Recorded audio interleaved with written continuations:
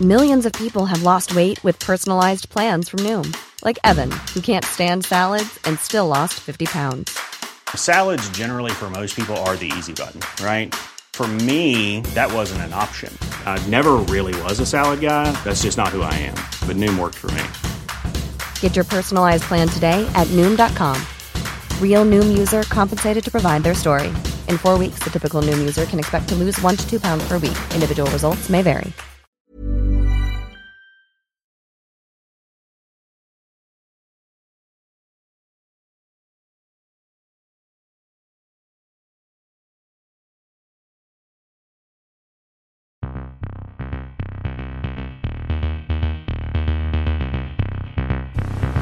Guten Tag.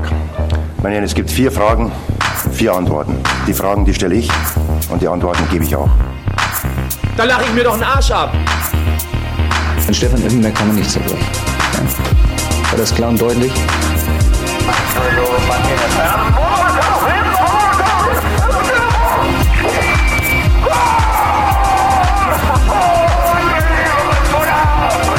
Das ist doch eine Frechheit! Was der pfeift! Ich glaube, ich fertig. Willkommen meine damen och herren.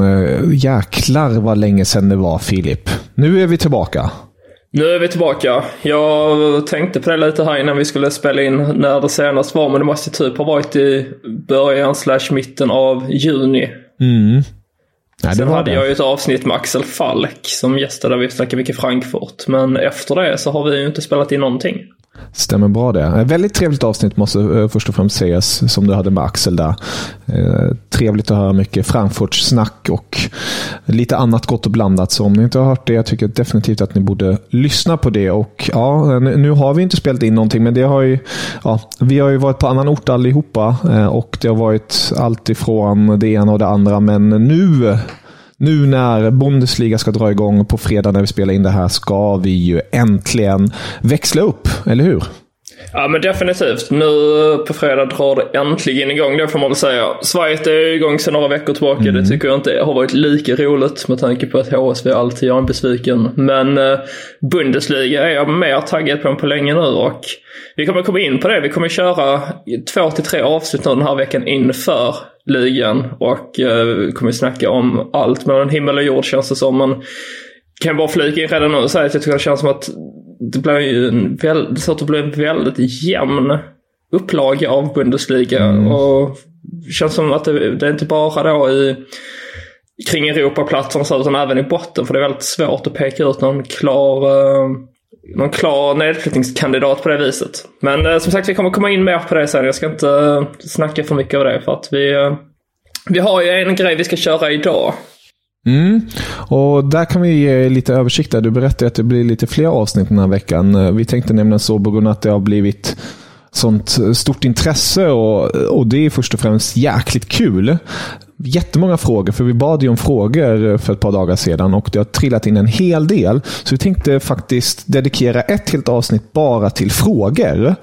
Och sen kommer vi göra avsnitt med våra tabelltips och lite flopp och skräll. Det kommer ju självklart smyga sig in lite i den här frågelådan, men vi kommer också göra ett avsnitt bara kring det och sen även kring silly season. Och där vet jag ju att du har snickrat ihop ett par lister, något som jag uppskattar väldigt mycket. Nej, men jag tycker alltid det är kul med silly season faktiskt. Ibland kan man bli lite mätt på det när det håller igång för länge, men det har ju hänt så otroligt mycket i Tyskland, och i och med att vi inte har snackat om det tidigare så känns det som att på den fronten har vi verkligen mycket att ta igen. Det har vi. Men innan vi tar oss dit i ett annat avsnitt tycker jag att vi öppnar den här fantastiska frågelådan, och du blir i det här avsnittet en form av frågegeneral som får ta upp frågorna och läsa dem, så ska vi försöka besvara dem tillsammans så gott vi kan. Ja, men det tycker jag låter bra. Responsen har ju varit överväldigande, får man säga. Du börjar ju med att skicka ut via vårt Twitterkonto Stamplats då och frågade om någon undrade någonting inför det här avsnittet, och fick ju en del respons där. Och sen körde jag en påminnelse igår och det trillade verkligen in frågor, så att jag gjorde som så att jag satte ihop alla så gott jag kunde. Jag tror till 99% att jag fått med alla. Skulle det vara så att någon har hört av sig sent så kommer den inte med nu, men det kanske vi kan ta med den senare. Men annars så tänker jag att vi har med alla. Och är de inte med så hojta till på sociala medier så tar vi upp dem i nästa avsnitt helt enkelt. Det tycker jag. Men om du är redo så kan jag börja med den första frågan då. Ja, jag är fast spänd så det är bara gasen i botten nu. Härligt. Det är det från Felix S. heter han på Twitter. Och han undrar, vem vinner skytteligan? Och den är ju jäkligt intressant. Det är ju länge sedan man hade en sån öppen skytteliga situation med tanke på att Levi är borta nu. Haaland är också borta nu. Och jag minns ju att jag skickade ut den just från stamplats för ett par veckor sedan med 3 kandidater som jag nämnde då. Det var Nkunku, förra årets toppbästa spelare alla kategorier i princip.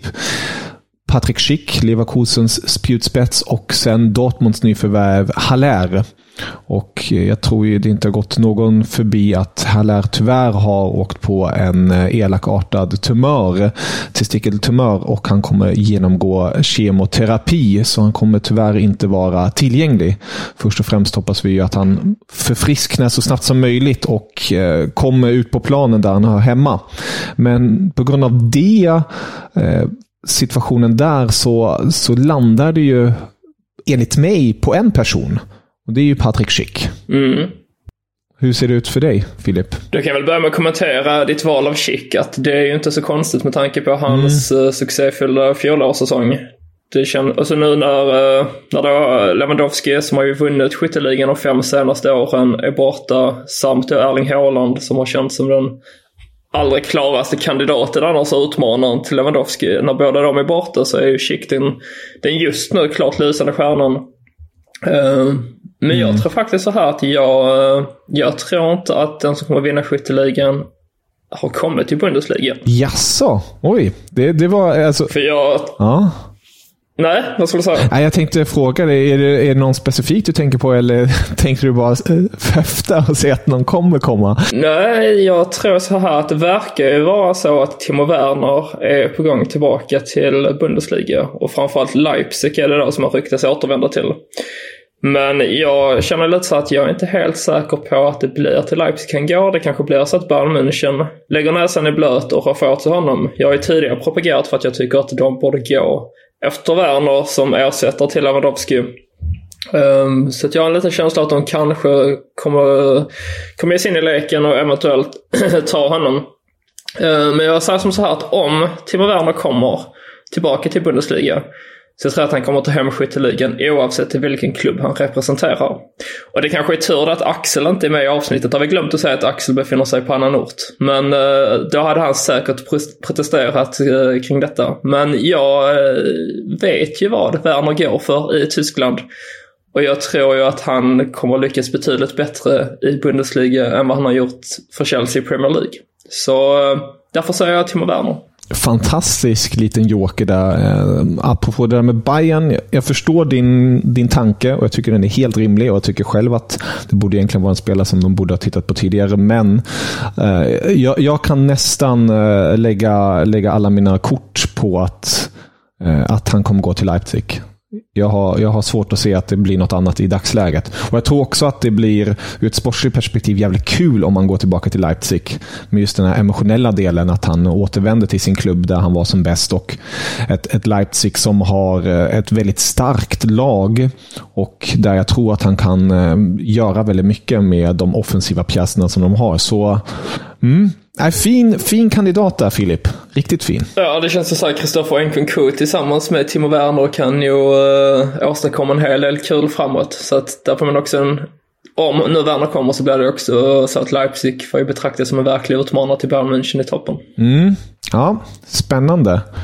Då har vi kryssat av den. Vad har vi näst på tur? Nästa fråga kommer från Fredrik Östman och kan man nästan sammankoppla med den tidigare frågan, för att han undrar att hur kommer livet utan Lewandowski bli för Bayern München? Vill du eller ska jag börja? Jag kan ta det annars till att börja med. Jag kan ju känna som så här att när det stod klart att Lewandowski skulle lämna, så känner man ju att nu måste verkligen Bayern München agera och plocka in en ersättare, och det har vi tidigare pratat om, för att det var ju tidigt i våras känns det som, kanske till och med i vintras, som det började snackas om att han skulle lämna, och så blev det mer och mer konkret. Och sen liksom de senaste månaderna så har det ju mer eller mindre stått klart att han skulle gå till Barcelona. Och nu är han ju klar. Men då har vi också haft problem med att identifiera en ersättare till honom. Jag har ju propagerat som sagt för Timo Werner. Det ser inte ut att hända, men jag säger att det kan fortfarande bli av. Annars så är det inte så många rykten just nu om anfallare till Bayern München. Så att man tänker att de kanske ändå är nöjda med den uppsättning de har. Och jag tycker att den gångna helgens Supercup-match mot just Leipzig som slutade 5-3 blev det väl till slut. Väldigt galen tillställning. Men den bevisar verkligen att det finns andra spelare i Bayern München än Lewandowski som vet hur man hittar nätet. Och jag tror att efter den matchen så tror jag inte att Bayern München är lika angelägna om att plocka in en anfallare, utan att man förlitar sig mer på att de här Sadio Mané då, som är sommarens största nyförvärv får man nästan säga, även om de har plockat in en hel del andra spännande namn tillsammans med främst Gnabry och Sané och även Thomas Müller. Det känns ju som att det är de som kommer stå för de flesta målen annars. Bayern München har ju en vinnarkultur, man har ett starkt lag. Jag tycker definitivt att man bör plocka in ytterligare en spetsspelare till offensiven, framförallt när man ska ut i Europa och utmana. Men sett till ligaspel så tror jag att den här uppsättningen räcker. Så att jag tror att livet efter Lewandowski kommer att vara bra, även om jag tror att hans avsaknad kommer att kunna visa sig under säsongen. För att det är fortfarande spelare som har öst in i mål. Han har ju gjort, de 3 senaste säsongerna har han gjort över 30 mål liksom. Så att det är svårt att bara ersätta honom rakt av. Men det känns ändå som att Bayern kommer att stå ganska stadigt utan honom. Ja, jag håller med dig där med just stadigheten. Självklart är det svårt att ersätta 40 mål bara rakt av, men jag tror att det här kommer höja lagkamraterna för det mesta. Att man kommer fördela målen och därmed kommer Bayern München vara mycket svårare att läsa. Precis som vi var inne där med Mané och gänget. Alltså det är ju ett galet upplägg de har där. Mané, Gnabry, Koman, Sané, Müller och en spelare som verkligen lös i Supercupen i helgen var ju Musiala. Och där lovordar ju Nagelsmann honom rejält. Och han är också en kandidat som kan spela där uppe. Och sen får man inte glömma bort ett annat nyförvärv som många i vissa kretsar snackar om, Mbappé-stegen och lite den sortens spelare, och det är Mathis Tell, 17-åriga nyförvärvet, fransmannen från Rennes. Och han är ju inte där än. Han ska inte göra 40 mål nu. 70 mål, det hade varit något. Men Nagelsmann hoppas och tänkte väl 10 mål hade varit bra. Och jag är nästan... det låter kanske jävligt dumt och naivt, men jag är nästan i det läget att säga att fan vad bra att det nu ändå tog slut med Levi, att man tog steget bort, för att man har en tränare som Nagelsmann som besitter kunskapen att spela ett spel där man inte behöver den här givna nian, och han kommer då utveckla det här laget som det ser ut just nu på ett sätt som kommer nog göra det väldigt intressant framåt. Och jag tror ändå att det kanske inte blir lika många mål alltid, men de kommer göra de målen som behövs. Jag tycker dock det kommer bli väldigt intressant att se Thomas Müller i den här sortens Bayern, med tanke på att han inte har en Levi. För att han har alltid haft en form av nia som man har orienterat sig runt omkring, som man har skapat yta för eller skapat yta för andra, men alltid haft en fast punkt. Och nu när Levi är borta så blir det intressant att se hur Müller tar sig an den uppgiften. Det blir lite som i tyska landslaget där, vart han haft i vissa stunder lite svårigheter, men han är ju fortfarande Müller, så det ska nog fungera, tror jag. Jag tror han kommer få en mer roterande roll i det här Bayern München, att han kanske kommer få ta en mer offensiv roll i vissa matcher, en mer defensiv roll i vissa matcher och fungera som en joker i andra matcher. Det känns som att han kommer ha en mer ombytlig roll än man tidigare har haft. Ja, det blir roligt att kika på, tycker jag. Det är verkligen någonting att se fram emot. Ett Bayern München utan Lewandowski, det var ju länge sedan man ens hade en sån här stor nia. Nu ska ju Tell vara en form av nia, men det är ju inte den sortens nia. Man hade ju innan Levi, man har ju haft Mario Gomez, man har haft Elbe, man har haft Roy Mackay. Alltså det har alltid funnits en form av nia i Bayern, och nu är det inte där. Frågan är om Joshua Zirkzee kan betraktas som ett alternativ med tanke på han hade ju en väldigt lyckosam lånesession hos Anderlecht.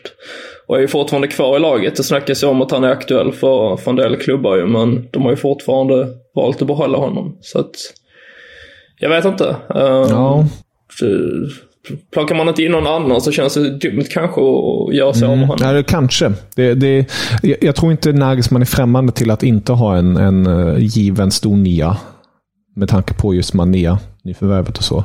Men det får vi se om det kommer något mer. Jag tror utifrån de rapporterna som kommer från Tyskland är det ju för det mesta så att Bayern inte kommer värva något mer förutom då Leimer om nu den går igenom den transfern. Men där är det ju fortfarande mycket osäkerhet kring. Ja, vi får väl säga det också att det återstår ju drygt en månad av sommarens övergångsfönster, så att i många av de här frågorna som kommer också så är det svårt att spekulera helt i och med att trupperna inte är 100% satta än. Även om de tyska klubbarna brukar gilla att vara ute i god tid och inte vara så ute i sista stund när man ska spika laget.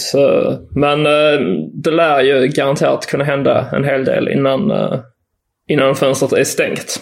Så vi får ju ha i åtanke liksom att saker och ting kan förändras väldigt snabbt. Precis. Nästa fråga då kommer från Jakob och han undrar om Dortmund kommer kunna utmana Bayern München denna säsong. Då kommer vi in på det där igen som vi var inne på med Haller. Det var ju självklart de har värvat så många bra spelare den här säsongen eller den här sommaren. Med Karim Adeyemi och i försvaret med bland annat Nico Schlotterbeck och Niklas Süle. Men nu när Haller försvinner där framme, jag har svårt att se att de kan göra det där riktiga steget och utmana som de personligen kanske hade tänkt sig. Alltså när det kommer till Haller så verkar det som att de kommer att plocka in en ersättare. Sen är det ett ganska stort frågetecken vem det kommer att bli. Men jag läste nu precis innan vi startade inspelningen att det verkar ju som att de kommer att gå för att plocka in någon.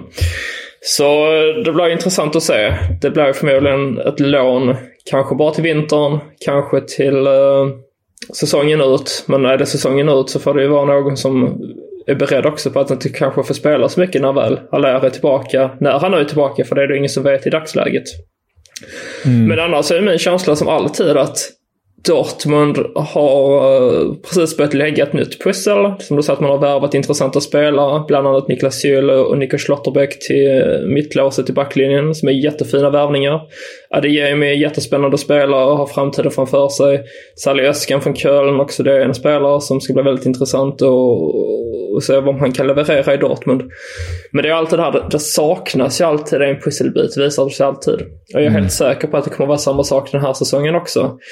Så att även om det känns ganska positivt i Dortmund just nu, så nej, jag tror tyvärr inte att man kommer att utmana Bayern denna säsong. I så fall är det Leipzig som ligger närmare till hands att kunna utmana dem. Ja, det skriver jag under på. Om inte nu Dortmund som sagt överraskar med en nia som kliver in och kan verkligen ta för sig. Det har ju ryktats allt ifrån ett lån från Piatek i Hertha Berlin, Icardi i PSG, Milik, till och med din personliga favorit Modest har diskuterats. Så Thuram likaså. Marcus Thuram, precis. Och det är ju väldigt fina och starka namn, men inget är klart och inget är igenom. Jag hade ju tänkt mig, det hade varit intressant att se kanske en Belotti, se om han skulle kliva in där, men då är ju frågan, han är ju 28 år, kommer på free transfer. Ja, vad händer sen när Haller är tillbaka? Det funkar ju heller inte. Så ett lån känns ju som det mest rimliga i det här fallet. Nej, men vi kan ju konstatera att det finns fortfarande många frågetecken kvar i Dortmund, framförallt i offensiv väg som måste besvaras. Men i dagsläget så ser de inte ut att vara redo att utmana Bayern till kommande säsong här. Nästa fråga kommer ifrån tysk fotboll som har stenkoll på tysk fotboll får man säga, så att här får man ju försöka vara med på noterna så att man inte gör bort sig. Men han skriver följande då. Jag landade att hela 6 klubbar riskerar att åka ur. Bochum, Stuttgart, Augsburg, Werder Bremen, Schalke och Hertha Berlin. Vad säger ni om detta? Känner ni er säkra på att någon av dessa klarar sig kvar eller åker ur? Vill ni inkludera ytterligare en klubb som kan åka ur? Så för att sammanfatta det, han undrar vilka klubbar vi tror kommer åka ur och om det finns någon av hans kandidater då till att degraderas, om vi tror att de kommer klara sig. Vill du börja med den här bollen eller ska jag? Jag satt igår och tippade min tabell eftersom jag alltid tycker att det är så jobbigt att göra det för att det är så, det är så svårt och... Ja, det är extremt svårt. Ja, det här året som jag vinner på i början, det har varit så svårt att välja ut vilka som man tror kommer åka ur. Annars som förra säsongen var det så här, då satte jag Greuther Fürth sist direkt, Bayern München 1 direkt och sen jobbar man därifrån. Men nu kunde jag inte göra det denna säsongen. Men jag håller med om att Bochum, Stuttgart, Augsburg, Werder Bremen, Schalke och Hertha Berlin är på förhand att de klarar sig nedflyttningskandidaterna. Även om jag inte tror att Werder Bremen kommer vara med i botten faktiskt. Nej. Skulle du vilja presentera din nu kanske inte hela tabellen, men om vi säger från plats 13 och ner? Det skulle jag kunna göra. Vi kommer ju komma in på ett avsnitt där vi gör detta sen ju. Men...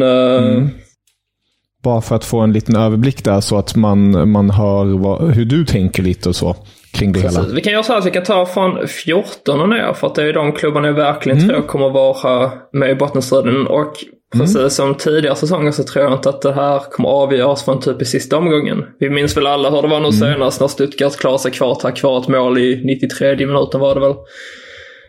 Som gjorde att Hertha istället fick kvala.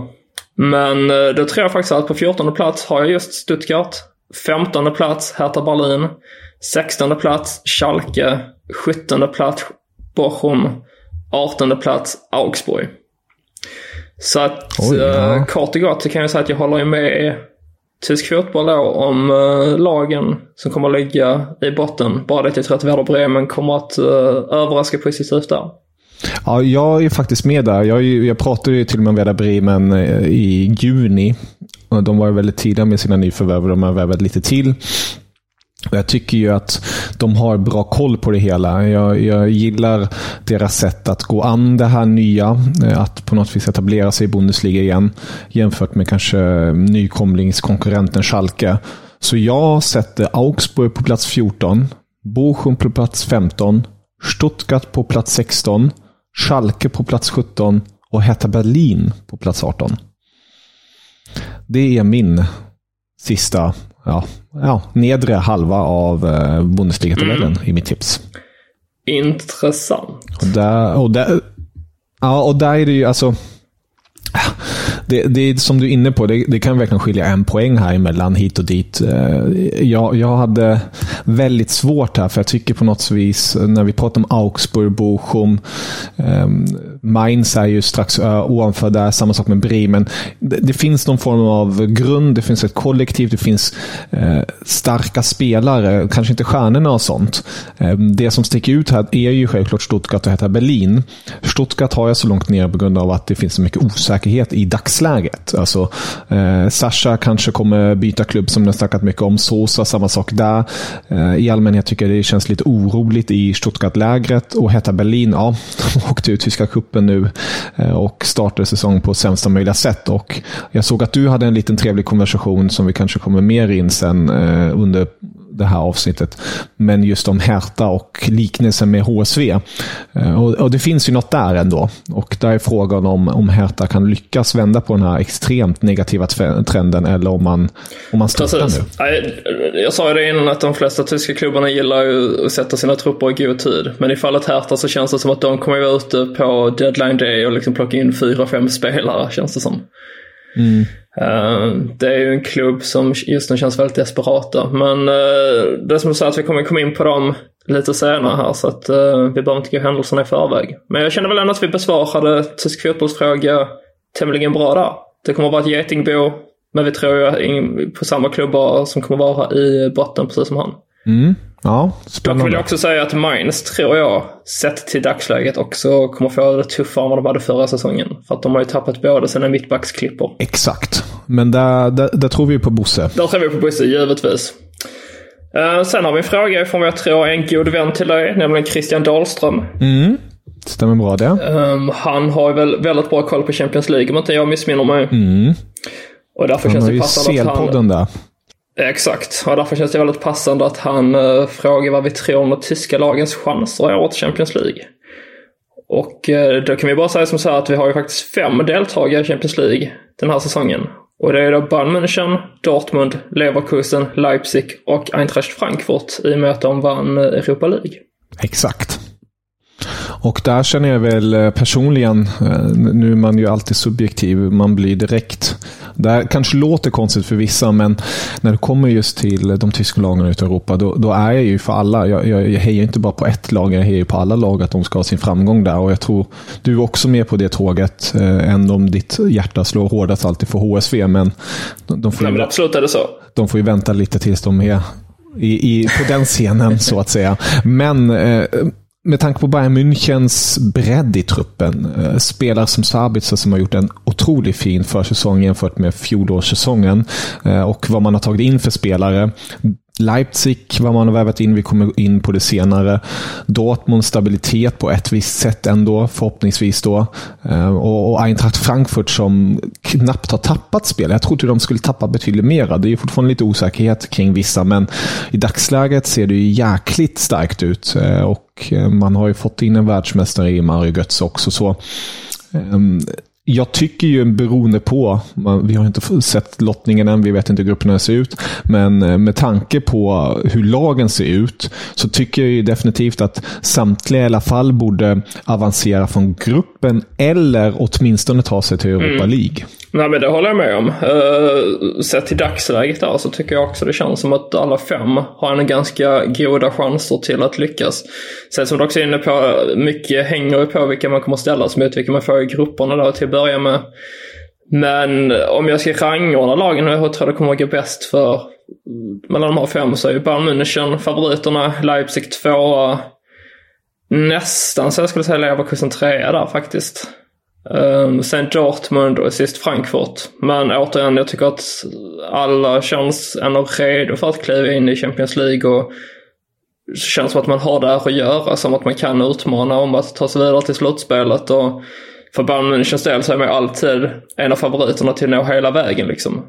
Sen de andra är ju lite mer utmanare där, men jag tror definitivt så att Dortmund, Leverkusen, Leipzig och Frankfurt hamnar de i Europa League istället, så är ju alla de favoriter till att vinna Europa League.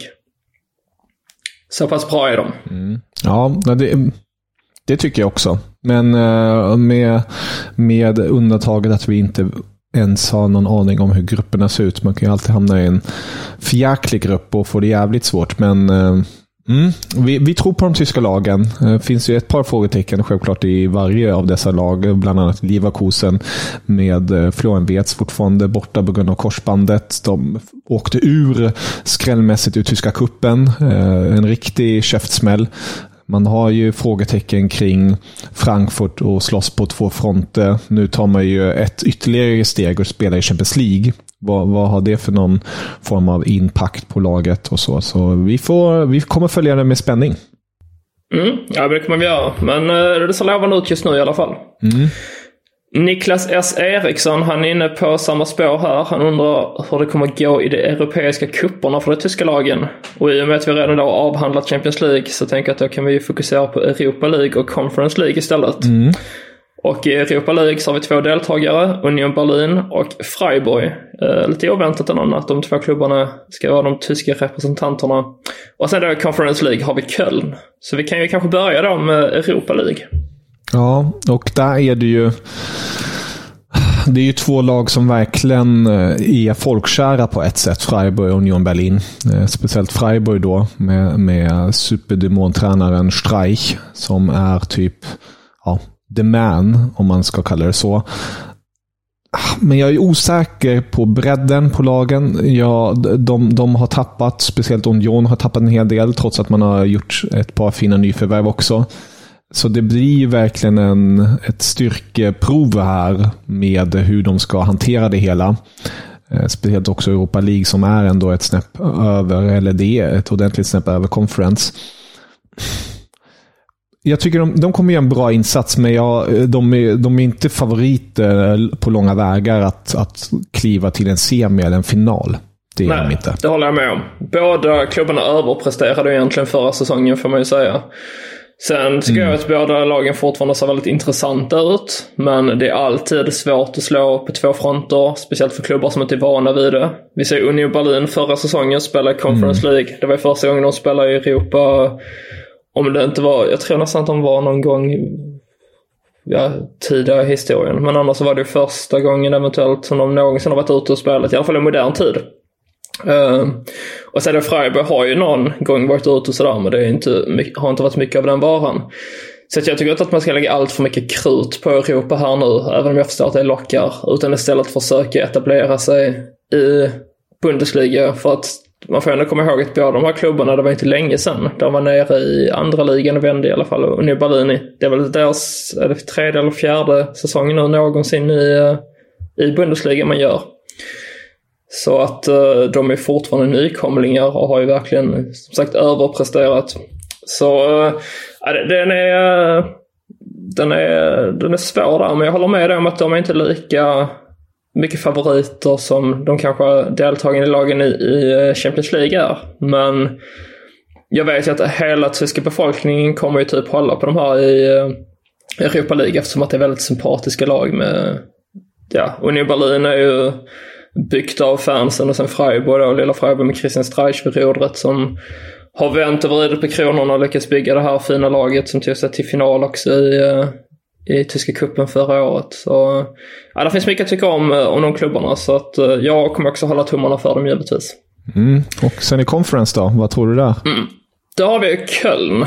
Ett Köln som är väldigt svårt att veta vad man har, och som jag är lite rädda för att de ska spela i Europa. För att jag tror att de får det betydligt tuffare än vad de hade förra säsongen. Och det är så lätt att man glömmer det, men förra säsongen då så fick man ju kvala sig kvar i Bundesliga. Man var alltså ett hårsmån från att åka ur ligan. Och sen mycket tack vare då Anthony Modest så stod man ju från en kanonsäsong i fjol. Nu är det inte säkert att man kommer ha kvar Modest, för då snackas ju om att klubben måste banta ner sin budget, och att Modest sitter på en av de högsta lönerna, om inte den absolut högsta. Så att det kan det vara så att man tvingas göra sig av med honom. Och då är ju frågan, och då finns någon som kan ersätta honom. För mycket förra säsongen hängde ju på att han levererade, och gör han inte det så vet jag inte vem som ska göra det istället. Sebastian Andersson kommer med största sannolikhet också lämna nu. Han är ju verkligen till salu, han ingår inte i klubbens planer, och det känns väl som att han själv också vill bort från klubben. Så det är inte han som kommer att efterträda Modest i så fall. Så väldigt många frågetecken kring Köln just nu, och det är definitivt inte en klubb som bör lägga krut på Conference League, utan håva in pengarna som finns där, ha det lite kul, men allt fokus på Bundesliga annars, sa jag. Och också kuppen kan vi säga, så att de har ju bara nu ligaspelet och Conference League kvar att fokusera på. Ja, jag kan bara instämma där. Jag har lite svårt just nu i dagsläget att se Köln, hur de ska ta sig an båda det här, beroende på vad de får för lottning självklart. Och vi vet ju att Baumgartner, han är ju en tränare som kan få igång laget på ett väldigt bra sätt, men det är så många osäkra variabler fortfarande. Så jag tror de hade nästan mått bättre av att bara kunna fokusera på ligaspelet och kuppen. Men nu är det över för den delen, precis som du var inne på. Japp. Niklas, han har fler frågor här, och nästa fråga är: vilket blir årets överraskningslag? Årets överraskningslag. Jag kan börja då och säga att jag har redan nämnt vilka jag tror, och jag tror att det blir Werder Bremen. Det var en av kandidaterna jag faktiskt tänkte nämna, för att jag tycker att de har en stark trupp och en fin ledning ändå. De har fått igång det hela. Men om jag ska säga något annat då, och gå emot lite, eller jag går inte emot, men jag har varit väldigt kritisk mot dem tidigare och mot en tränare, men vet du vad? Jag säger Wolfsburg. Jag tror att Niko Kovac får sin revansch.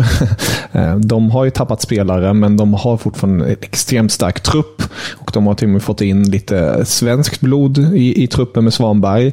Och jag tror att det här laget med enbart fokus på på ligan i stora hela kan göra mycket skada på de andra lagen. Så Wolfsburg tror jag kommer överraska och gör det surt för Europa-lagen. Jag tror att du kan ha helt rätt i att Wolfsburg kommer överraska. De kommer ju definitivt göra det bättre än de gjorde förra säsongen i alla fall. Så det köper jag. Då har vi bara sett grönvitt lag alltså som årets överraskningslag i Bundesliga. Ja, vilken kombo. Lite inne på samma tema här är vem blir årets genombrottsman i ligan? Oj. Och den är ju svår. Den är riktigt svår. Jag hade ju ett namn som dök upp i huvudet hos mig direkt som jag valde att ta. För jag tänkte att det inte är värt att gröta vidare i detta utan jag kör på magkänslan här. Jag har också ett, men kör du först. All right. Då valde jag Ansgar Knauf. Och han fick ju lite av sitt genombrott redan förra säsongen när han blev utlånad till Frankfurt. Det var ju under vinterfönstret han blev det. Spenderade halvåret där, ska även spendera denna säsongen i Frankfurt. Men det var väl främst i Europa League egentligen som han presterade, för i Bundesliga så var ju Frankfurt allt annat än superbra i och med att de la allt krut på Europaspelet, och det var ju verkligen resultat också i och med att man tog hem hela Europa League. Men jag tror att vi kommer få se mer av Knauf i Frankfurt. Jag tror verkligen han kommer vara en nyckelspelare i offensiven. Mycket handlar nu om hur det blir med Filip Kostic. Blir han kvar? Lämnar han? Han ryktas ju just nu väldigt ihärdigt till West Ham, men sig själv var osäker på om han vill gå dit. Även lite kopplingar till Italien där. Men oavsett vad det nästan så tror jag att Knauf kommer vara den som kommer leda Frankfurts offensiv på ett väldigt imponerande sätt. Så att det är mitt svar. Riktigt fint svar. Glad att höra det. Det är ju verkligen en spelare som har fått den här uppsvingen. En FM-lirare som man har haft länge när man har spelat i mindre klubbar och lånat eller värvat från just Dortmund. Sen har han ju fått sin genombrott nu i Eintracht. Jag tar en annan Eintracht-spelare faktiskt. Men där gör jag mycket på grund av hjärtat och på grund av en form av sympati och hoppas på att han får den upprättelsen. Det är Mario Götze. Jag visste det. Ja, jag har alltid haft ett svagt öga för honom, och det kan ju självklart bero på att han gav VM-guldet till den sommaren 2014. Och jag hoppas väl på att han kan få en upprättelse inte bara i Bundesliga men även i Champions League-spelet. För det har ju varit väldigt mycket snack om honom, att han inte har det mentala. Han har ju uttalat sig väldigt mycket kring tiden i Bayern och hans mentala problem där, men framförallt han hade ju mycket fysiska åtkommer, bland annat magproblem och sånt. Så nu hoppas jag med den här 2.0-varianten fått luft i Nederländerna i PSV och kommer med en form av styrka i ett lag som är på frammarsch med en väldigt bra tränare i Oliver Glasner. Så jag säger Mario Götze. Intressant val. Vi är nog många som hoppas på att det kommer gå bra för Super Mario nu när han är tillbaka i Bundesliga. Vilket är väldigt, väldigt roligt att han är. Så ja. Låt oss hålla tummarna för honom. Planning for your next trip? Elevate your travel style with Quince. Quince has all the jet-setting essentials you'll want for your next getaway. Like European linen, premium luggage options, buttery soft Italian leather bags, and so much more. And it's all priced at 50 to 80% less than similar brands. Plus, Quince only works with factories that use safe and ethical manufacturing practices. Pack your bags with high-quality essentials you'll be wearing for vacations to come with Quince. Go to quince.com/trip for free shipping and 365-day returns. Millions of people have lost weight with personalized plans from Noom. Like Evan, who can't stand salads and still lost 50 pounds. Salads generally for most people are the easy button, right? For me, that wasn't an option. I never really was a salad guy. That's just not who I am. But Noom worked for me. Get your personalized plan today at Noom.com. Real Noom user compensated to provide their story. In 4 weeks, the typical Noom user can expect to lose 1 to 2 pounds per week. Individual results may vary. Sedan har vi en fråga som väldigt många har ställt och som är väldigt intressant också. Och det är nämligen vilken tränare som får sparken först. Jag går på ett jättetråkigt kort direkt och säger laget som kommer komma sist enligt mig i min väldigt svåra tippning. Det är Sandro Schwarz. Han ryker först i Hertha. de kommer få svårigheter och kommer göra det de har gjort tidigare tyvärr. Jag har ju trott så mycket på Bobic. Det ska ju säga, så jag ska inte säga att jag har hela tiden varit kritisk, men jag trodde verkligen på att det skulle få någon form av positiv effekt med Bobic till en viss del. Rent ekonomiskt har det fått det. Han har bantat ner laget och truppen i stort och försökt få ordning på det här kaoset, men nej, det är mycket osäkerhet fortfarande tycker jag. Så jag säger väl Sandro Schwarz. Ja, jag köper det även om jag inte har valt samma. Men jag tycker ju, det har ni varit inne på tidigare, att jag tycker att tränarrekryteringen inför den här säsongen har varit väldigt märklig och undermålig sett till vilka tränare klubbarna har valt. Och jag har faktiskt identifierat 8 stycken tränare som jag tror ligger riset till redan nu från början. Och riskerar för sparken. Och det är Enrico Maaßen i Augsburg, väldigt oprövat kort. Thomas Reis, Bochum. André Breitenreiter, Hoffenheim. Edin Terzic, Dortmund. Daniel Farke, Gladbach. Pellegrino Matarazzo, Stuttgart. Och vilket fint svung jag fick där, Matarazzo. Sen har jag Sandro Schwarz, Hertha. Och sen sist men inte minst så har jag den jag tror ryker först. Och det är Frank Kramer i Schalke. Ja, Schalke har ju heller inte det starkaste korten i dagsläget, så det känns inte helt omöjligt. Och alla de du nämnde tycker jag det finns en väldigt stor rimlighet. Den som jag tror minst på kommer få kicken av de du nämnde är ju Edin Terzic. Han är ju en BVB kelgris och jag har svårt att se att att han skulle ryka först med tanke på vad de annars inte har.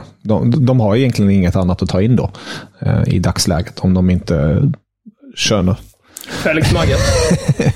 Ja, väldigt svårt att se. Ja. Nej, men jag tänker så här att om de skulle inleda ligan nu liksom med 3 förluster i rad, eller säg 5 förluster i rad, eller 4 förluster och ett kryss, då har man ju inte råd att köra vidare, även om man kanske väljer att göra det just för att Terzic står så högt i kurs hos Dortmund. Och jag tror ju inte att han är den som ryker först.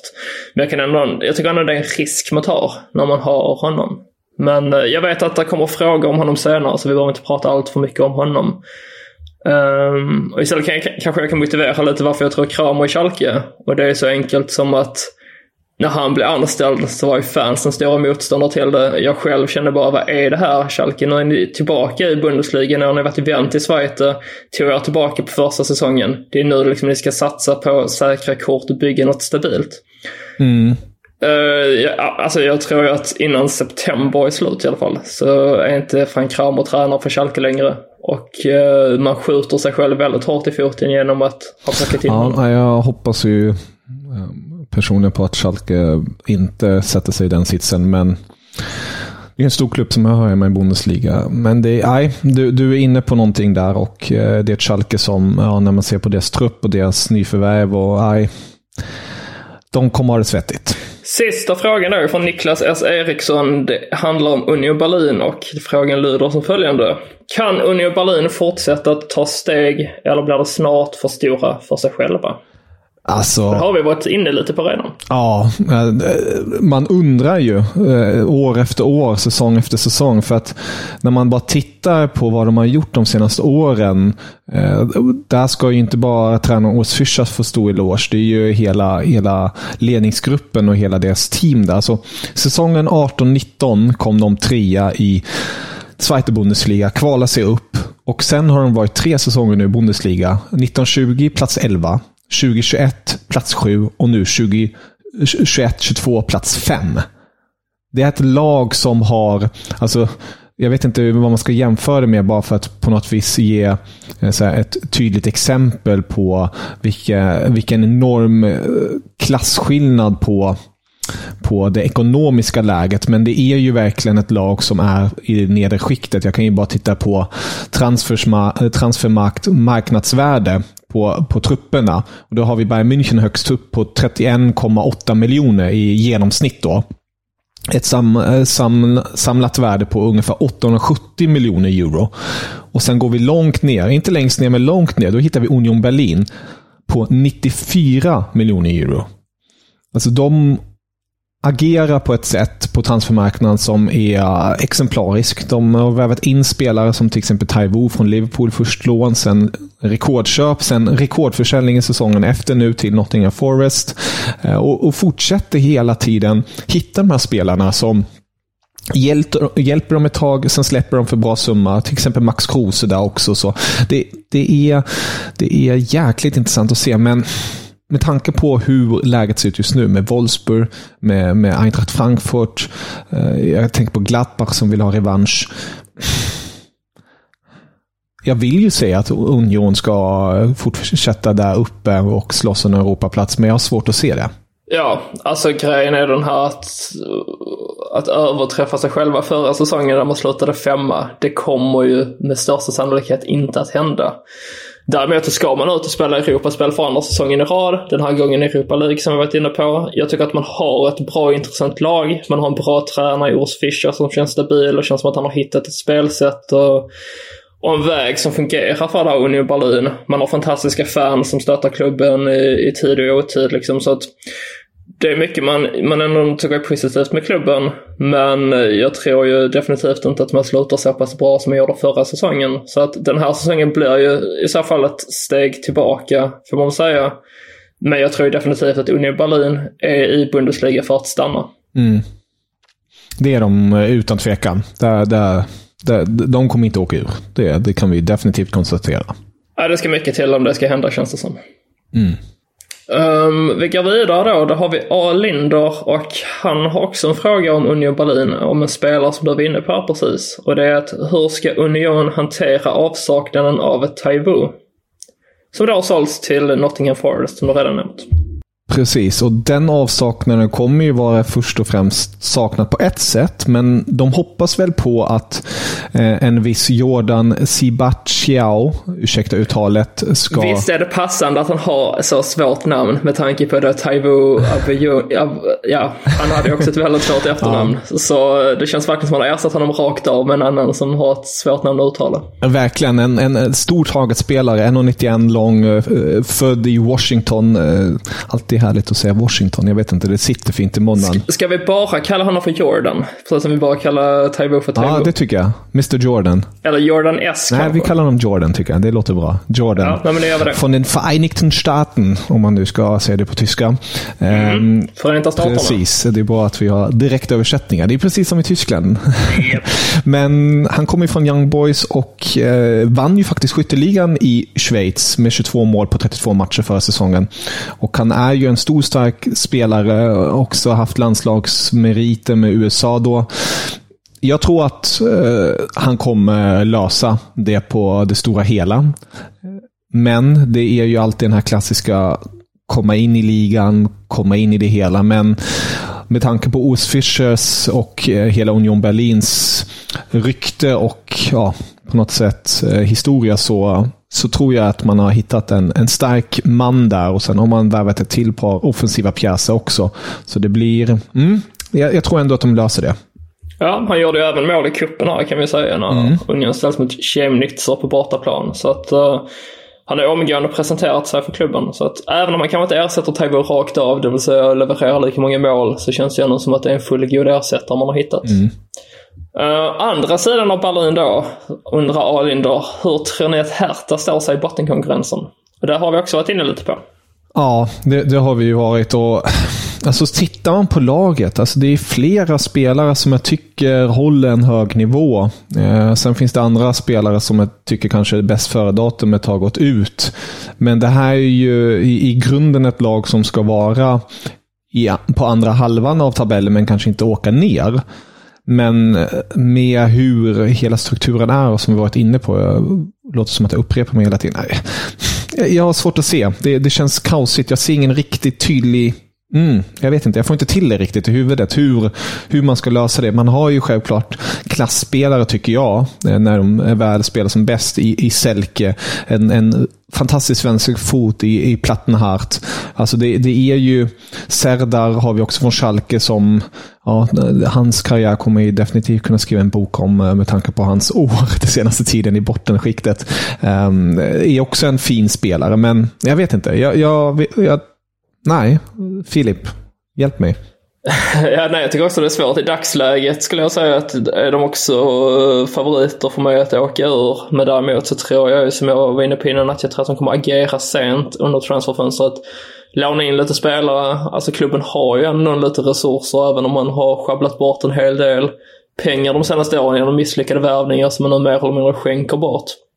Men känslan är väl ändå att de på något sätt lyckas hålla sig kvar, men att det är mer tur än skicklighet egentligen. Och jag har faktiskt satt dem på säker mark i min tabell, vilket jag egentligen inte känner mig säker på. Men det är väl också lite den här grejen att de påminner så mycket om HSV, och HSV lyckas alltid på något sätt klara sig, eller lyckades får jag väl säga, för de åkte ut till slut. Men det känns som att Hertha kommer på något sätt lyckas hålla sig kvar. Men det kanske ändå blir via kvalspel. Men de kommer få en tuff säsong i alla fall, så mycket kan vi säga. Ja, det kommer de definitivt få. Ja, nästa fråga. Nästa fråga. Behöver Dortmund en ersättare för Haller? Och det har vi också varit inne på. Det har vi varit inne på, och jag tycker ju, ska man utmana Bayern München på riktigt så behöver man någon som kliver in där tills Haller kommer tillbaka och är fit igen. Men rent sportsligt och ekonomiskt, om jag skulle leka lite FM-tränare här, då skulle jag försöka agera med de spelarna jag har för tillfället. Man har Malen som ändå visar lite en form av ny energi mot 1860 München. Man har en Mokoko som du verkligen föraktar, men jag fortsatt hoppas på. Man har Karim Adeyemi, man har Marco Reus som agerar där framme som en länk, som han är kapten och ska göra det där lilla extra. Så jag tycker ju ändå att de kan köra vidare, men då inte som målsättning att vinna ligan, men som målsättning att ta den här givna Champions League-platsen. Ja, men det är det här som är det luriga, att ingen vet ju hur länge Haller blir borta. Alltså, det låter ju drastiskt att säga, så men ingen vet ju ens om han kommer tillbaka till fotbollen, men det kommer han väl med största sannolikhet göra. Operationen där man avlägsnat tumören gick bra. Nu ska han genomgå cellgiftsbehandling då. Men alltså det kommer ju försvaga honom något oerhört. Säsongen börjar nu liksom den här veckan. Det kommer ta tid innan han är i form. VM kommer ju lite som en skänk från ovan kanske, för att då har han ju tid att verkligen återhämta sig, komma i form och sen liksom vara redo till efter vinteruppehållet. Men det är i så fall i princip halva säsongen Dortmund ska genomföra utan sin tilltänkta stora målskytt, ersättaren till Haaland liksom. Och det är ju väldigt tufft. Så jag tror att man kommer att agera. Jag tror man kommer att plocka in någon. Mycket talar för att man gör det. Sen är bara frågan vem. För det är så att Dortmund är ju alltid, eller har ju alltid som målsättning att konkurrera med Bayern München om ligatiteln. Och man har inte råd att riskera att inte göra det nu genom att inte plocka in en ersättare. Pengar finns också till att göra det. Sen är bara frågan vem som är villig att komma in som liksom uppenbar stand-in för Haller då. Men jag vet inte, Sasa Kalajic från Stuttgart, det känns lite samma spelartyp, lång, skranglig, har bevisat att han kan göra mål i Bundesliga precis som Haller gjorde när han var i Frankfurt. Så det är väl kanske det bästa alternativet egentligen, bara att det kommer att kosta pengar, för att jag har ju svårt att tänka mig till Stuttgart att vilja låna ut honom, bara sin bästa anfallare. Så nej, vi får väl se vem det blir, men jag säger jag tycker att man ska plocka in någon. Sista frågan från A. Linder då, det är vilken omgång säkrar Bayern ligan? Ja, och vilken omgång gör man det? Då säger jag som så här, kommer det vara snö på marken när de gör det eller inte? Det var ju någon säsong det var det i mars redan när de är säkra, kommer jag ihåg. Jag säger att de inte kommer säkra ligatiteln när det är snö på marken. Nej.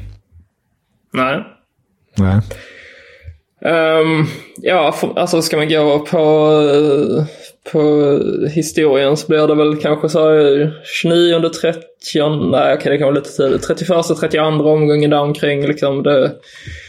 Ja, jag sa 32 omgången, så har jag sagt någonting. Det låter bra. Daniel Hurst, för jag väl anta att man uttalar det med tanke på att han har ett tyskt i sitt namn.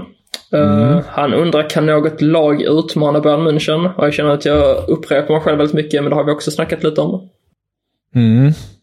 Vill du ta den pucken först? Det kan jag göra.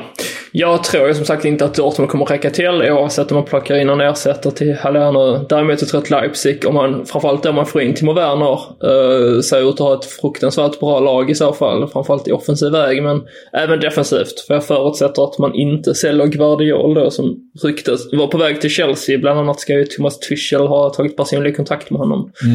Men jag har svårt att säga att de släpper honom nu i sommar.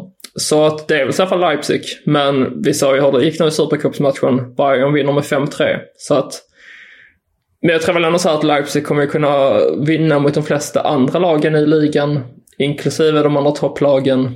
Så att man kommer väl vara med och slåss. Men det kanske är just det där som avgör interna mötena mellan Bayern och Leipzig. Så att utmana ja, men bräcka Bayern nej.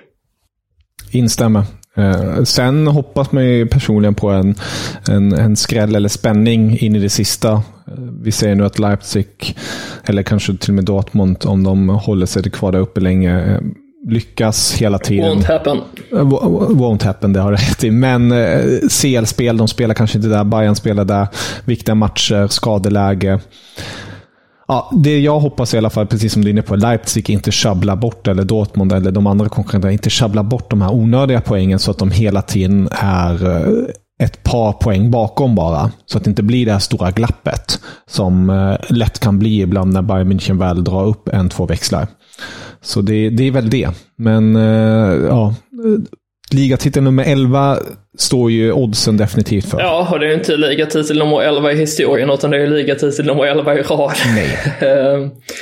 Men visst, nej, det känns ju inte som att deras storhetsperiod är över än, och deras löjeväckande svit kommer ju fortgå. Så kan vi säga. Jag antar att vi vänder på tabellen här lite, för att nästa fråga är vad vi tror om Schalke. Ja, och där tror jag det är en annan sak att tro, en annan sak att hoppas. Och det som jag tror är tyvärr att de kommer åka ur. Att de inte är starka nog i dagsläget, trots att de har ett par lite spetsiga spelare. Men med tanke på konkurrensen som vi varit inne på, jag tror tyvärr att de åker ur. Så ja, det tycker jag också. Nu ska man ju kanske inte bara hålla ett lag högre än det andra, trots att det inte finns någon annan personlig anknytning. Men det är just det här på grund av att det är en stor klubb och de därmed med sin historik hör hemma i Bundesliga. Men då måste man också vara förtjänt av det. Ja, så är det. Det är upp till bevis helt enkelt. Men nej, de kommer åka ut tror jag. Ja, jag är satt på kvalplats.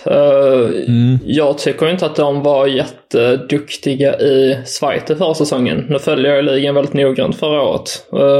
Kändes som att det var ju ganska sent man valde att sparka tränaren liksom. Det gav ju effekt som gjorde att man till slut kunde rusa förbi och ta steget upp. Men det var ju inte att man dominerade direkt i ligan, skulle jag säga.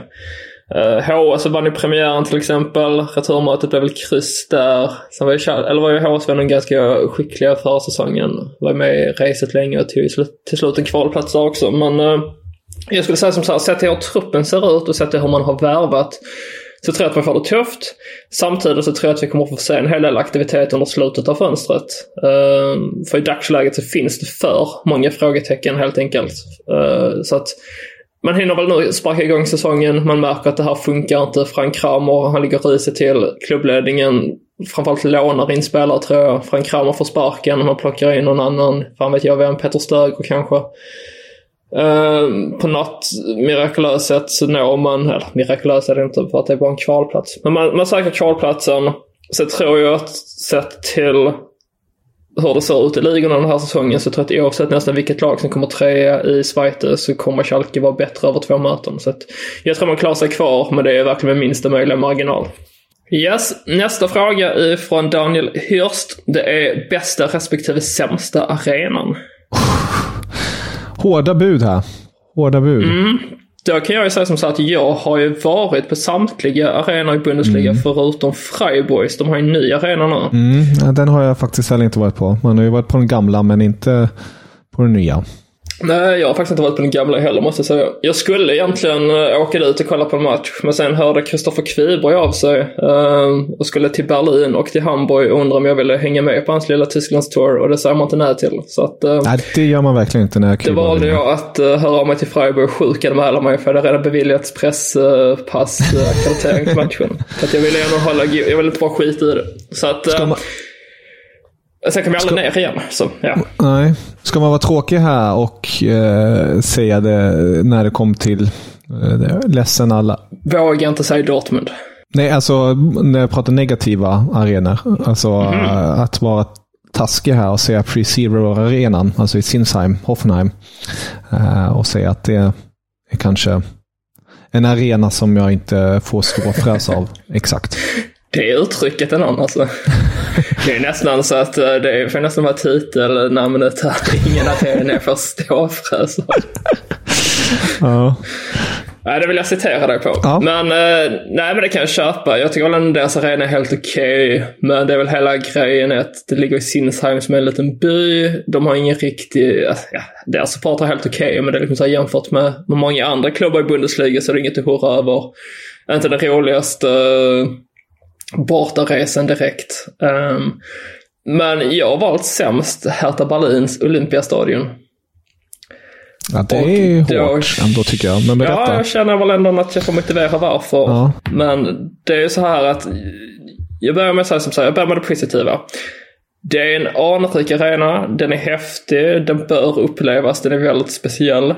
Men den är inte ämnad för fotboll, speciellt inte när Hertha Berlin spelar, för att de har väldigt svårt för att fylla sin arena. Akustiken är inte bra på arenan. Det är den överlägset kallaste arenan jag någonsin har varit på i Tyskland. Jag har varit där flera gånger, både när det har varit sommar och vinter. Jag har alltid frusit häcken av mig, oavsett var jag har befunnit mig. Bodde jag i period i Berlin också, så det var jag där några gånger. Så jag har säkert varit där nästan 10 gånger skulle jag tro. Men liksom, nej jag vet inte. Det är bara så när det är som 25-30 000 bara, de tar väl in 75-80 000. Alltså de här glappen syns så tydligt. Akustiken blir lidande. Där är löparbanor ska jag sägas också. Det ska det inte vara på en fotbollsarena 2022. Samtidigt så tycker jag att det ser lite coolt ut när den är inramad då, liksom, av de här blåa banorna. Men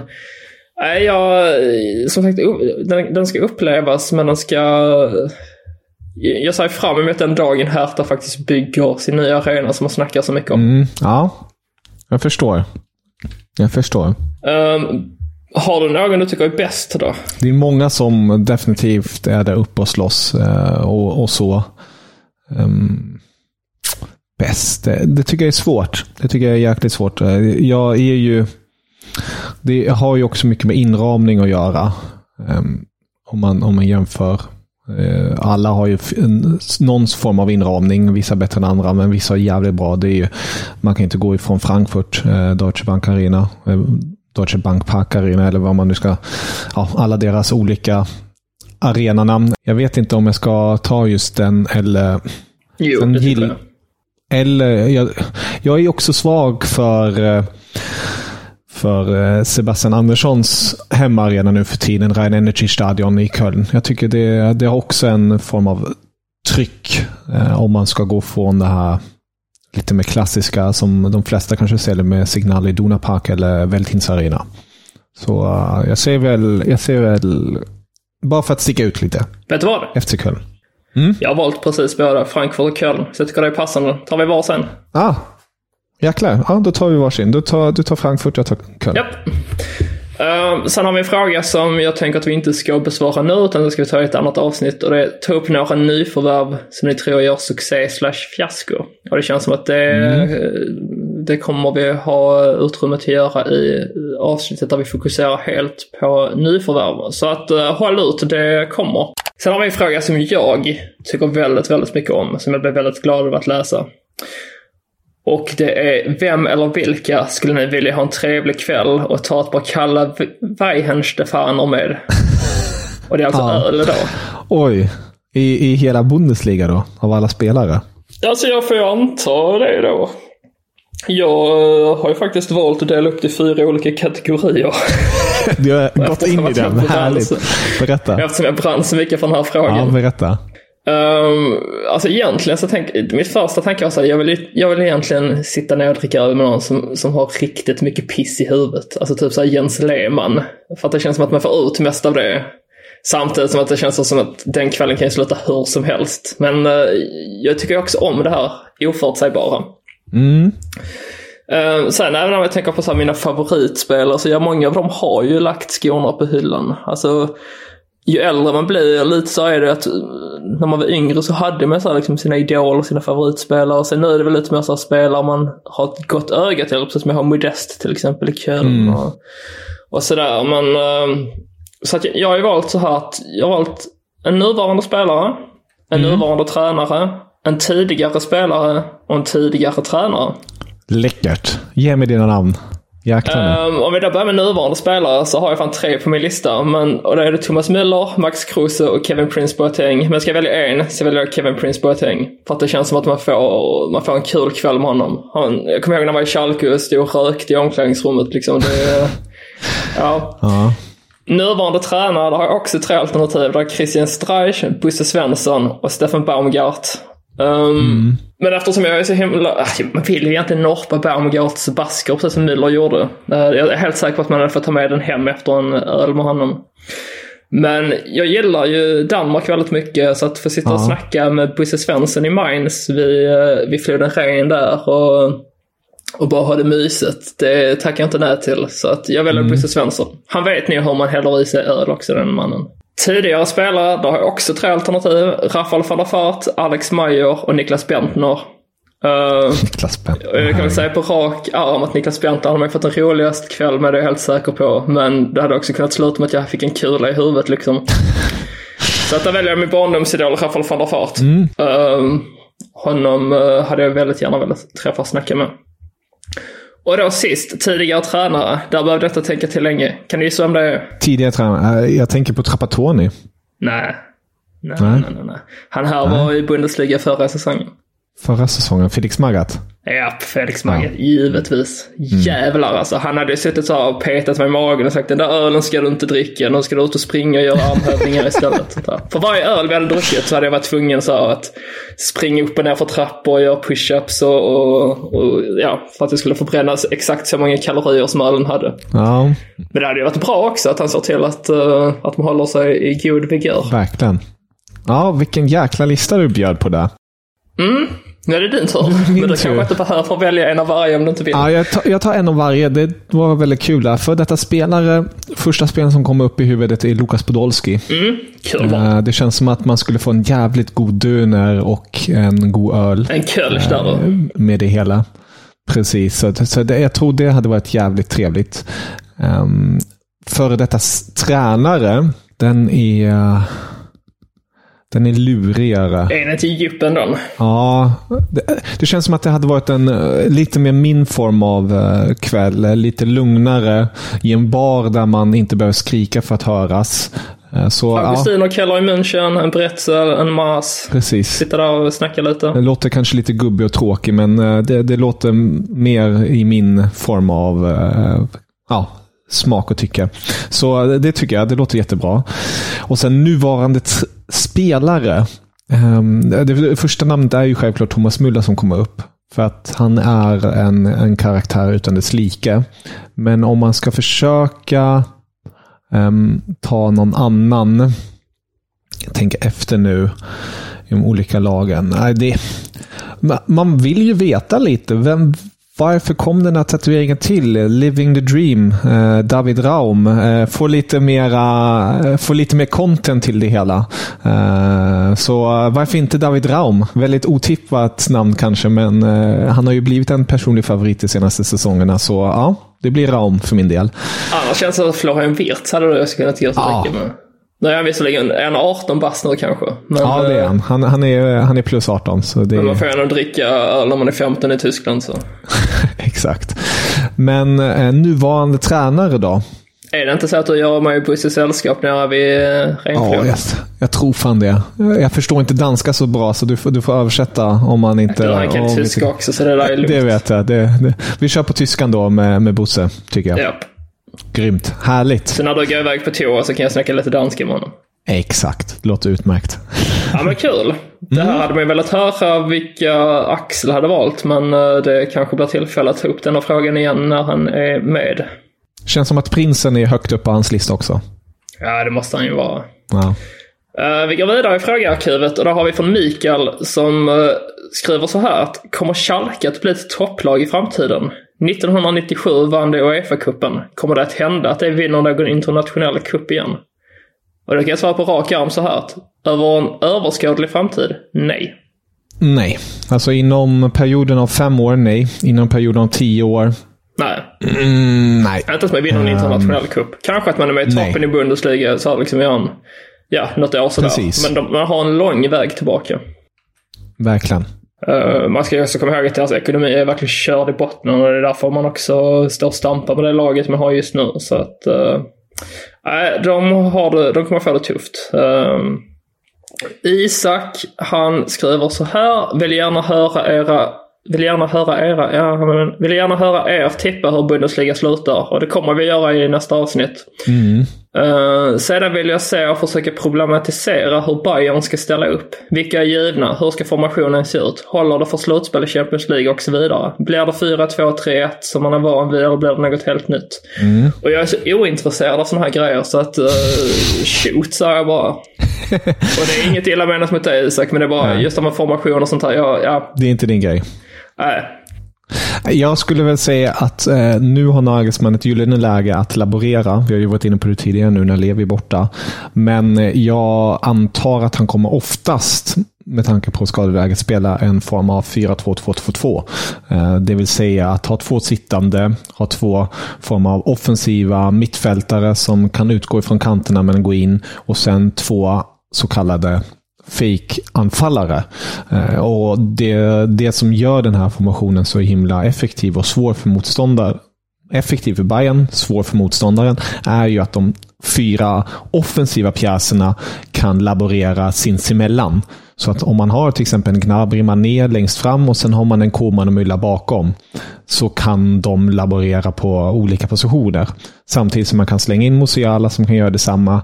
Man kan slänga in en Sané som kan göra ungefär detsamma. Så jag tror det kommer bli mycket sånt. Och sen beroende på motstånd kanske man också kör med en så kallad trebackslinje där man har 3 mittbackar i Hernandez, i De Ligt och Upamecano. Så det här är om man jämför Bayern nu till försäsongen, så skulle jag säga ändå att som kollektiv är Bayern starkare den här säsongen. Jag säger som så länge Müller och Kimmich tar plats i startelvan så är jag nöjd. Låter bra. Kimmich lär ju definitivt göra det. Han har ju precis blivit utnämnd till 3:e kapten också. Det är ju Neuer, Müller och nu Kimmich. Förut var ju faktiskt Levi som hade kaptensbindeln när inte de 2 förstnämnda var på planen. Och det känns ju helt rätt att Kimmich ska vara en av kaptenerna i den klubben. Och han hade ju definitivt varit första kapten om då det inte var för att både Neuer och Müller är där. Nästa fråga då. Åsikt om att Magath var högre upp än Nagelsmann i bäst coach i Bundesliga förra säsongen. Och det vet jag inte riktigt om det är något poängsnitt han tänker på eller vad det handlar om. Men jag säger som så här att gammal är äldst, gammal är bäst. Det är fortfarande ingen som rör på Europas sista diktator. Och det är synd att han inte längre är kvar i Bundesliga. Så jag kan ju bara, jag vill ju dricka öl med honom. Jag vill bli förnedrad av Felix Magath medan vi dricker öl. Så mycket gillar jag honom. Så mycket gillar jag honom. Ja. Sen har vi ju Bayern Münchens då spännande nyförvärv. Han undrar tankar om Mathis Tel. Och då har ju varit inne lite på honom. Och han har ju i fransk media beskrivits som en form av, man kan inte säga arvingen med tanke på att den förstnämnde Mbappé är inte ens gammal. Men man säger att han har en talang likt Mbappé. Han är en snabb spelare, teknisk, näsa för mål. Men han är ju fortfarande bara 17 bast och det är en stor fråga nu. Alltså, kommer det här bli ännu en klassisk Bayern tonårsflopp?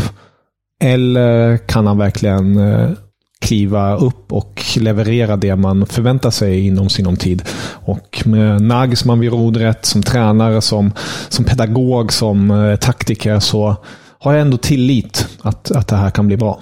Och det finns ju en så kallad fransk liten grupp i Bayern sedan tidigare. Man har ju Hernandez, man har ju Upamecano, man har ju Pavard också. Och Koman ska man inte glömma bort. Så det finns någonting där. Det franska har alltid varit nära det bayerska. Ja, men verkligen. Ja, min spontana reaktion har värvades var så här, men grabben är 17 år, liksom, då kommer han spela med reservlaget då. Men samtidigt så tänker jag så att ja, men Jude Bellingham, han var ju startspelare i Dortmund, han var 17 bast liksom. Så det är ingenting som utesluter att inte han kommer att få speltid. Men annars så känns det som att det är lite av en ersättare då till Fiete Arp. Det vill säga en lovande anfallare med framtiden framför sig. Bara det att jag tror att Telle kommer lyckas betydligt bättre än vad Arp gjorde. Men man ska komma ihåg när Arp han lämnade Hamburg för Bayern München, så gjorde han det som Tysklands största anfallstalang egentligen.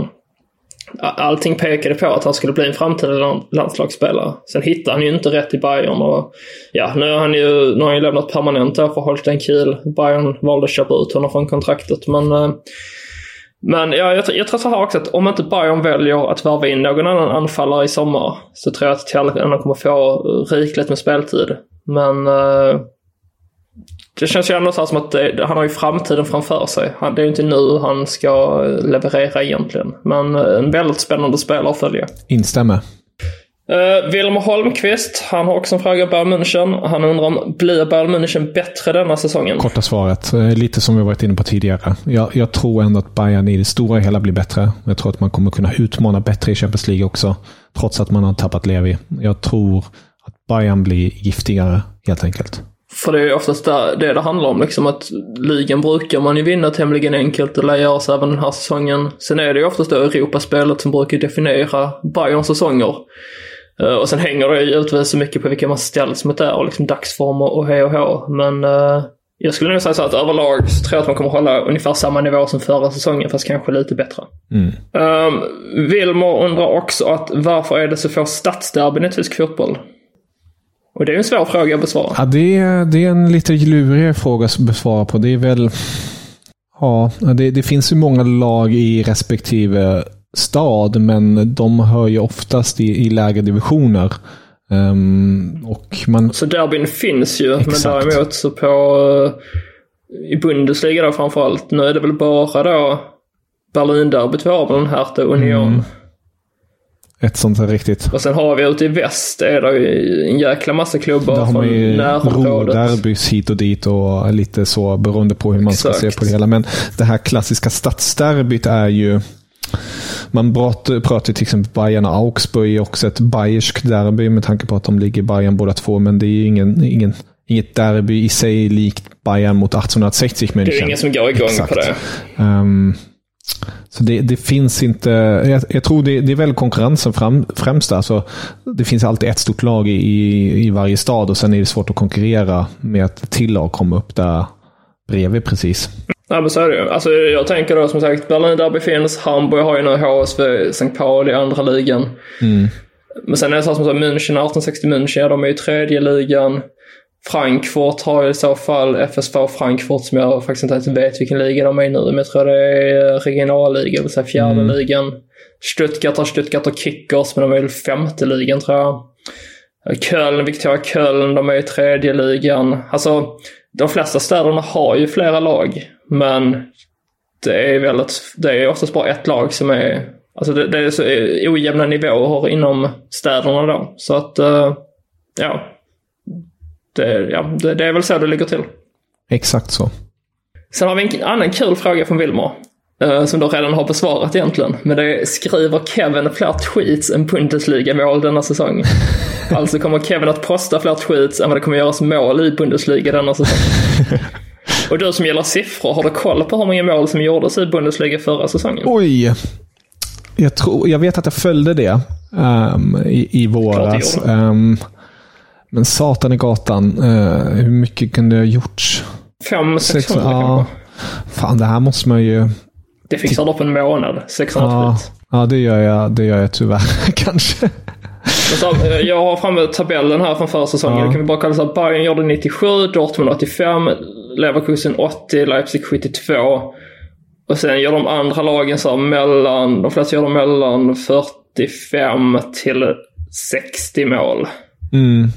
Och sen var det så här, Arminia gjorde 27, Greuther Fürth 28. Men min huvudräkning är inte den bästa här, men vi är väl uppe på i alla fall 1, 2, 3, 4. Nej, vet du vad? Det är nu nästan 800-900 mål. 800-900 mål skulle ändå vara. Ja. Fixar du så många tweets nästa säsong? Vi får börja räkna på det. Det tycker jag. Upp till bevis, Kevin. Ja, det får ju vara den lilla utmaning nästa säsong. Men jag är övertygad om att innan vinteruppehållet så har du... det får göra som sagt 20:30 på fredag när ligan sparkas igång mellan Frankfurt och Bayern München. Och så får jag ta på mig uppgiften och gå in och kolla exakt hur många tweets du har. Och sen får vi väl helt enkelt jämföra och se. Ja. Det låter bra. Vi kör på det. Grymt. Christian Johansson, han undrar bästa matchupplevelsen förutom det stora kända. Och med det stora kända så antar jag att han menar Bayern München, Dortmund. Och det är väl framförallt dem då, tänker jag. För det är ju kanske Schalke också, men ja. Oj. Du har ju mer på din lista. Jag har ju jag kan ta ett par stycken, men inte lika många som du. Nej, jag kan säga som så att jag har varit inne på både Frankfurt och Köln att de har bästa arenorna. Och där räknar jag även med stämningen när man ska utse det. Så att Frankfurt och Köln definitivt. Union Berlin tar jag också med där för att det är en väldigt speciell upplevelse. Vad är det nu? Är det 85% som är ståplats på andra allt första raj som deras arena heter. Så att, och det är ju alltid fullsmockat. Det är ju omöjligt att få tag på biljetttyp om du inte är medlem i klubben.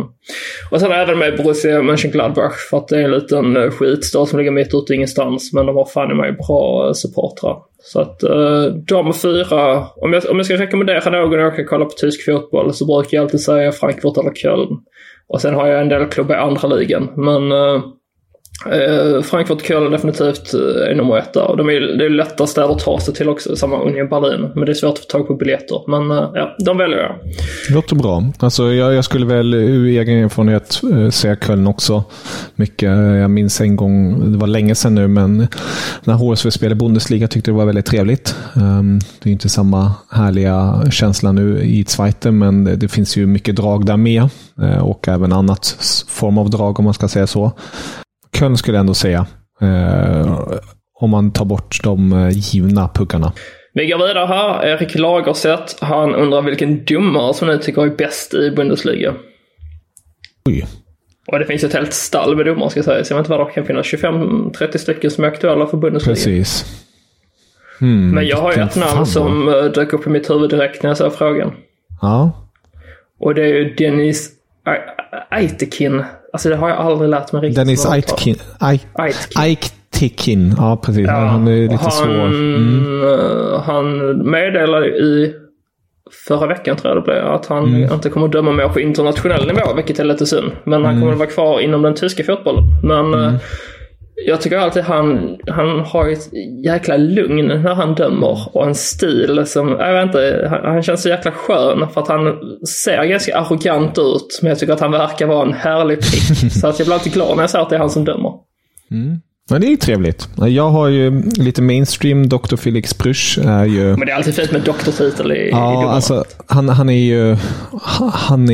Hans lägstanivå är så hög.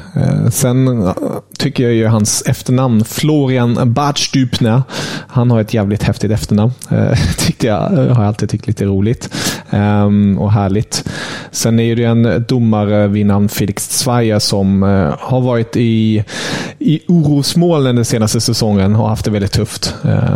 Så det är väl en annan domare man kanske kan hålla ett extra öga på. Honom tycker vi inte om. Jag tog honom i försvar, kommer jag ihåg. Ja, jag vet. Du tog honom i försvar och jag förstår det till en viss del. Han dömde ju Bayern Dortmund ett par gånger där och lite annat som man kan diskutera insatserna på. Men det är en domare där det händer. Och sen kan vi prata om slump, att det är den matchen och så, men det har varit ett par gånger nu med honom vart det har hänt lite märkliga grejer. Så det är domarna jag nämnde. Ja, men fin liten lista där. Nästa fråga från Erik är vilken roll Trennis Svanberg får i Wolfsburg? Han kommer ju med största sannolikhet kliva in där i Schlagers position. Österrikaren som har gått till RB Leipzig. Och då tror jag att Svanberg kommer få den där form av sittande rollen bredvid Arnold och agera box-to-box player. Och någonting som kommer verkligen gynna det svenska landslaget med tanke på att det är en liknande roll som behövs där. Så det blir roligt att se Svanberg i Wolfsburg. Ja, jag håller med. Nu är väl han den tredje svensken blir det i Bundesliga och snart kanske bara den andra med tanke på att Sebastian Andersson är på väg bort och sen har vi då Emil Forsberg. Så att vi behöver ju fler blågula spelare i ligan, så att väldigt roligt att Svanberg valde att gå dit. Även om kanske inte Wolfsburg är den sexigaste klubben i sig, men du tror att de kommer att överraska också den här säsongen, så att det blir kul att se om Svanberg kommer att spela en viktig roll i det, i deras framgångar. Och när vi ändå pratar om Wolfsburg kan vi ju bara säga att idag, när vi spelar in det här tisdag, är det faktiskt för 25 år sedan första gången de spelade en Bundesliga-match och gjorde sitt första mål och sin första seger. Det var mot Hansa Rostock. Där var det Roy Prega som nätade i den 90:e minuten. Gammal HSV-spelare. Ja, litet fint mål som jag kan tycka att man kan titta upp. Speciellt när det är alltid en 90:e minuten. Det blir lite extra känsla där då. Har du länkat det på din Twitter? Jag kan göra det. Det får du göra. Det får du göra. Yes, sista frågan, om det ens är en fråga egentligen, från Erik. Han skriver: ge oss era bästa tyska fotbollsuttryck. Till exempel han köper korv, han är ute och hänger tvätt och så vidare. Filip, jag litar på att du levererar. Och där känner jag mig helt ställd. För att om det är någon av oss som kan tyska som en flytande vårbäck så är det ju du. Ja. Jag känner ju mer så tyska nidramsor typ. Och St. Pauli, jag har en kinder. Men det är ju inget fotbollsuttryck riktigt. Nej. Alltså det är det härliga med tyska språket tycker jag, och det har du ju också fått uppleva nu när du har bott så länge där nere också, är ju dess variation och förmåga att lägga många grejer i metaforer på ett helt annat sätt än vad man gör i Sverige. Det är mycket metaforer som, när jag märker det själv, jag säger ju vissa saker i lite metaforiska termer ibland som både du och Axel tycker, ni förstår vad jag menar, men det låter bara knasigt. Och det är väl det som gör det härligt med det tyska språket också när de pratar om just fotbollen. Jag har tyvärr ingen på rak arm så här. Det är... Jag har en som inte har med fotboll att göra egentligen, tror jag. Men jag vet inte ens riktigt hur man säger dem på tyska. Men när jag vid ett av tillfällen när jag var bosatt i Hamburg och skulle på match, så skulle en kompis med köpa eller låna en biljett eller ett årskort av någon som vi inte kände då, men fick kontakt med. Och så möter vi honom. Och sen skulle han då säga att han inte var så bra på engelska. Och då sa han: I'm not the yellow in the egg.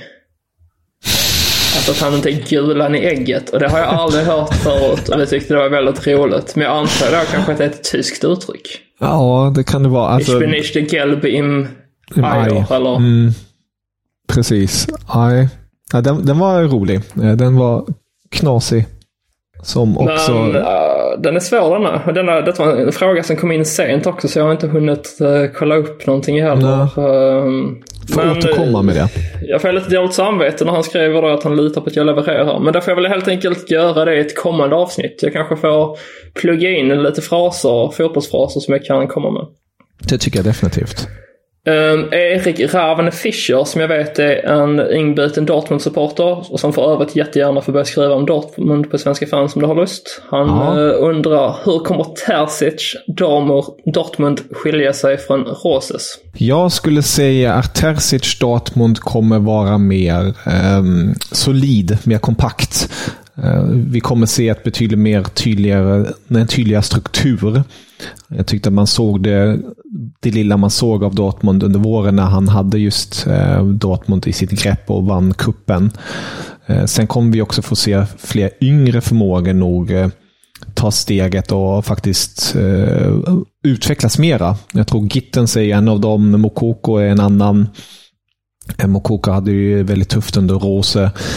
Och jag tror också att vi kommer få se i och med nyförvärven också en tydligare första 11 där bak i alla fall i försvaret. Nu är ju faktiskt Süle skadad, muskelskadad som man så ofta haft tidigare, så Hummels kommer ju agera mittback tillsammans med Nico Schlotterbeck i öppningsmatchen mot Leverkusen, men annars tror jag att vi kommer få se en rätt så given 11 oftast, i alla fall när det kommer till de defensiva positionerna.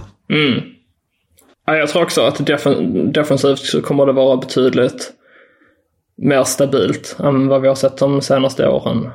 Och sen finns det ju frågetecken framåt i banan som vi varit inne på i med att Haller nu är skadad och blir borta ett tag. Men när det kommer till taktik och sånt så är jag som sagt ointresserad. Men jag sa som så här, Erik, att vill du själv dela med dig vad du tror så hör av dig till mig, så ska du få lov att skriva en text om det på Svenska Fans. Det är fritt fram. Fick jag sälja in det också.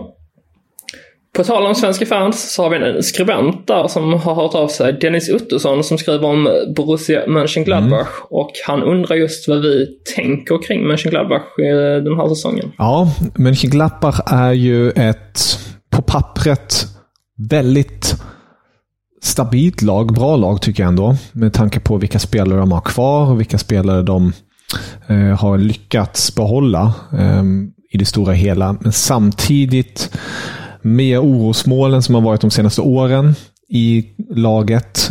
Man har ju bytt tränare fram och tillbaka. Man hade ju Marco Rose som gjorde det bra, sen kom Adi Hytta in och det funkar inte alls. Och nu har man ju Farke och där blir det ju intressant att se vad det blir igen, och det blir något annat nu med tanke på att det var mycket lite, om man får kalla det så, Red Bull-fotboll i Gladbach. Mycket fart, mycket gegenpress. Med Farke tror jag man kommer gå tillbaka lite mer till det här lite med stabiliteten bakåt, fokuset på att erövra boll på ett annat sätt och hålla strukturerna och inte ha det lika flytande. Och där kommer ju spelare som då Kramer och Neuhaus nog hittar sig en bättre roll. Och jag tycker, alltså när man bara tittar på startelvan som de kan ställa upp med, de har en Elvidi, de har en Benzabaini, Kramer, Neuhaus, Stindl, Plea, Thuram, Hoffman, Skali. Alltså det här är ett lag som jag tycker ska slåss om en Europaplats. Inte mer än det, men de ska ju definitivt vara där uppe och göra det surt för de andra storklubbarna. Det är bara frågan hur mycket var Adolf Hitters fel att det gick som det gick förra säsongen då. Ja, jag tror att det mesta var ju på grund av också hela strukturen. Som Max Ebel försvann ju och man hade när Marco Rose försvann, det blev någon form av disharmoni i alltihop, och alla spelare skulle plötsligt bort och kontrakten skulle gå ut, och Ginter har ju försvunnit nu, han har ju gått till Freiburg tillbaka. Så jag hoppas väl på att det har lugnat sig en del, men det är fortfarande ett par frågetecken hos vissa spelare som just Thuram, om de kommer stanna kvar eller inte. Men behåller de spelarna som de har just nu, så ska de ju vara där uppe och slåss om en Europaplats. Och det hoppas jag på. På pappret håller jag med om det. Jag känner så att Daniel Farke känns verkligen som en 50-50 tränare. Man hoppas att han ska bli lite den här nya Jürgen Klopp, sköna snubben som kommer in liksom, och mycket harmoni inom truppen, och att det ska leda till att laget ska prestera. Men det går inte heller blunda för, som sa, att Ginter, det är ett tungt tapp. Likaså Mbolo, han har väl aldrig riktigt lyckats, eller vad säger man, överträffat förväntningarna direkt. Även om han var ju bra i Gladbach, men han blev ju aldrig den succéspelaren som man hade hoppats på när han kom till Bundesliga och till Schalke 2016. Sen är Itakura ett spännande nyförvärv. Han har ju värvats in från Manchester City, var utlånad till Schalke förra säsongen. Jag vet inte, alltså som truppen ser ut i dagsläget så känns det som att mycket kommer ju ligga på Thuram och Playa framåt i banan tillsammans med hjälp av kapten Stindl då, som börjar bli till åren. Jag vet inte, alltså just nu har jag nog så svårt att se Gladbach utmana i toppen. Men jag tror ändå att man får en bättre säsong i fjolåret. Men det känns ändå som att man fortfarande har mycket att slipa på. Men jag hoppas att det kommer gå bra för Gladbach. Jag tycker att det ska vara en klubb som ska vara med i toppen och utmana. Så att jag hoppas ju att de motbevisar mig rejält där och kanske till och med kniper en Europaplats. Ja, det är inte omöjligt. Nej, vi får se. Marcus Thuram var du inne på. Dennis han undrar varför kommer Marcus Thuram att vinna skytteligan? Stannar han kvar i Bundesliga och Gladbach får fart på det hela, så är ju definitivt en kandidat där. Det måste man ändå säga. Men med Schick, med Mané, med Nkunku, med kanske en Werner som du var inne på tidigare i det här extremt rekordlånga avsnittet, så blir det svårt för Thuram. Ja, det känns ju som det. Men det är en personlig favorit till mig, och jag både tror och hoppas ändå att han kommer få en betydligt bättre säsong i fjolåret. Det var ju nu i kuppen här, Elversberg eller vilka det var man mötte. Det var det kanske inte alls, för det är nu de som slut Leverkusen. Men man vann ju med 9-0 eller 9-1 där i kuppen, och Thuram har gjort ett hattrick efter typ en halvtimme. Så att det känns ändå som att han är lite på gång. Men vinner skytteligan? Ja, jag vet inte. Men kanske topp 5. Om allt vill sig väl. Det kan jag skriva under. Yes. Andreas Mitsis, han undrar, slipper Stuttgart bottenstriden denna säsongen? Nej. Vi har varit inne på det med Kalacic och Sosa. Båda de är nyckelspelare som är på väg bort. Mangala, han har redan lämnat. Han har gått till Nottingham Forest, precis som många andra Bundesliga-spelare gjort den här sommaren. Och det är ju väldigt oklart vilka man kommer att ersätta dem med. Så att i dagsläget så känns det väldigt ovisst, och det känns ju som att man återigen kommer att få kämpa i botten av tabellen. Precis. Sen har vi faktiskt en fråga från ingen mindre än Dr. Axel Olsson, det vill säga vår egen Axel Olsson, som har skrivit fel. Han ska vart i tabellen slutar Hoffenheim, men det ska vara var i tabellen slutar Hoffenheim. Så att han som brukar rätta dig, nu ska jag rätta honom. Japp. Och vad svarar vi på det då? Var hamnar det enkla svaret, när vi har lagt in alla andra lagen, där kommer Hoffenheim. Alltid så i vi måste först beta av allt annat, sen kommer Hoffenheim komma in. Det är den gyllene regeln. Ja. Exakt. Ja, men det är sista pusselbiten. Så är det. Det får du vara nöjd med, Axel. Joakim Spar nämnde du tidigare, fast jag gjorde kanske inte, men det så att vi hade en intressant diskussion på Twitter om Hertha, och det var ju med just Joakim Spar. Vi hade det. Och han skriver först så att prata så lite som möjligt om Hertha, det var punkt 1, och sen punkt 2 var se punkt 1. Och vi har pratat lite om Hertha, men inte så mycket ändå. Men han har ju inte så mycket, nej, det är ingen fråga alls om Hertha annars. Däremot så undrar han hur Mainz kommer att stå sig utan Niakate och Sankt Just, det vill säga båda mittbackarna som var så jäkla bra för Mainz under den förra säsongen, som har sålts. Niakate till Nottingham Forest var, och Sankt Just till Sporting Lissabon. Och det har du också varit inne på lite. Det kommer ju rubba om Mainz, men med tanke på den tuffa konkurrensen tycker jag ändå att de ska vara kvar där uppe. Eller uppe. De ska fortfarande hålla sig kvar i Bundesliga, rättare sagt. Men jag tror det blir svårt. Det är inte omöjligt att de är med ändå i bottenstriden in i det sista. Vi får se. Men jag tror att de får en tuffare säsong än fjolåret. Ja, det är så som för att man har gjort av med ytterligare 3 mittbackar, så att man har sålt 5 mittbackar, vilket är väldigt märkligt. Men vi får se vad Busse S han har på gång. Joakim undrar också att förra gången Köln var i Europa så åkte det ur. Jag får mig att det var säsongen 2017-18, ja, för då åkte de ur tillsammans med HSV. Finns det en risk att samma sak sker även i år? Jag tror att som sämst kommer de kanske kvala, men jag tror inte de åker ur. Nej, men de kanske får det tufft. Det gör de, det får de, definitivt. De måste ju få på något vis lite mer koll på hela det offensiva ledet där med Modest, Soppan och alltihopa och så. De har ju tagit in Tigges från Dortmund, men nej, det är mycket frågetecken fortfarande. Verkligen. Jag säger att risken finns. Jag skulle vilja uppskatta sannolikheten till 20%, och det handlar mest om att det finns inga riktiga tydliga bottenkonkurrenter på det sättet. Liksom, det finns ingen Greuther Fürth nu i denna säsongen, eller Arminia Bielefeld. Så det kan vara att om Europaspelet tär för hårt på dem och att man inte lyckas få ihop laget, så definitivt. Det var ju som sagt nära för förra säsongen bara. Så ja, vi får se. De lever lite farligt, men Baumgart känns gärna som en tränare som har koll på saker och ting. Stämmer. Era bästa inmarsch och mållåtar i Bundesliga har vi också fått frågan av Joakim Spar. Och detta är ju någonting som jag för flera år sedan när jag hade Bundesliga på den körde tillsammans med Axel Falk, där vi gick igenom alla inmarscher, alltså hymnarna till klubbarna. Och det finns ju några riktigt bra.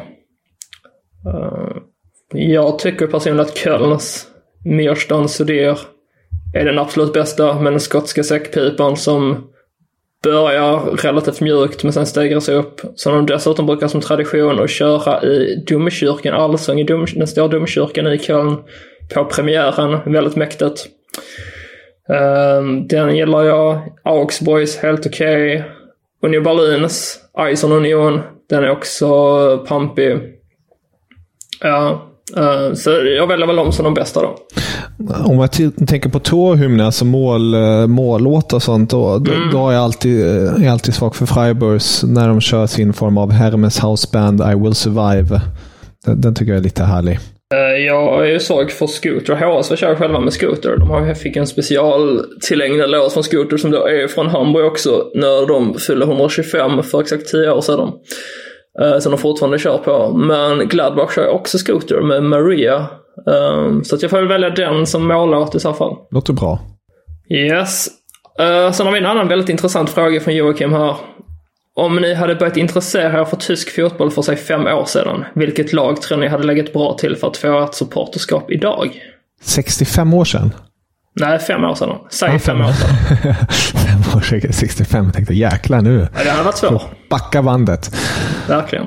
Okej, ett lag för 5 år sedan som skulle... Ja, vilka skulle det kunna vara?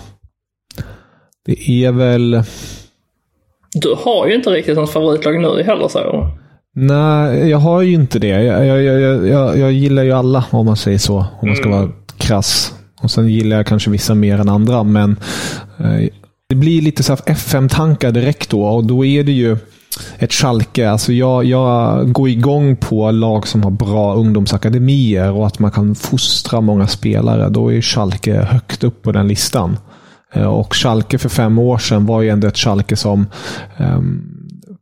hade sina problem men slogs upp i den övre halvan. Ja, Schalke alltså. Det var ändå lite oväntat. Ja, men det är någonting med just det här FM-relaterade, ska sägas. Jag tror inte att det hade varit ganska dåligt idag om du hade valt att hålla på Schalke med tanke på hur det har gått för klubben de senaste 5 åren. Oh ja, annars hade jag kanske bara gått tillbaka till typ Hessen-Kassel och kört där i de lägre divisionerna och hållit fast vid den. Det kanske är nog passande. Ja, det tycker jag ändå. Det finns kan man bara då stifta den officiella svenska supporterföreningen till Hessen-Kassel. Jag tror inte det skulle vara många med i den, men det fanns ju en legendarisk målvakt som spelade i Hessen-Kassel när jag faktiskt var där och provspelade för dem, som heter Oliver Adler. Oj. Fantastiskt namn. Ja, målvakt som heter Adler, det gillar vi ju. Ja, och Oliver i förnamn också. Det är ju, han hade mycket. Så ja, du då? Ja, alltså jag har ju insett ju äldre jag har blivit att jag har ju en fäbless för lag som har det ganska kämpigt och motigt. Det är väl därför jag står fast så vid HSV liksom. Jag tror att jag kommer ihåg att när jag var yngre så var min stora mardröm att Zlatan skulle gå dit, för att då hade HSV blivit så mainstream. Så jag är lite hipster när det kommer till det där, måste jag ju säga.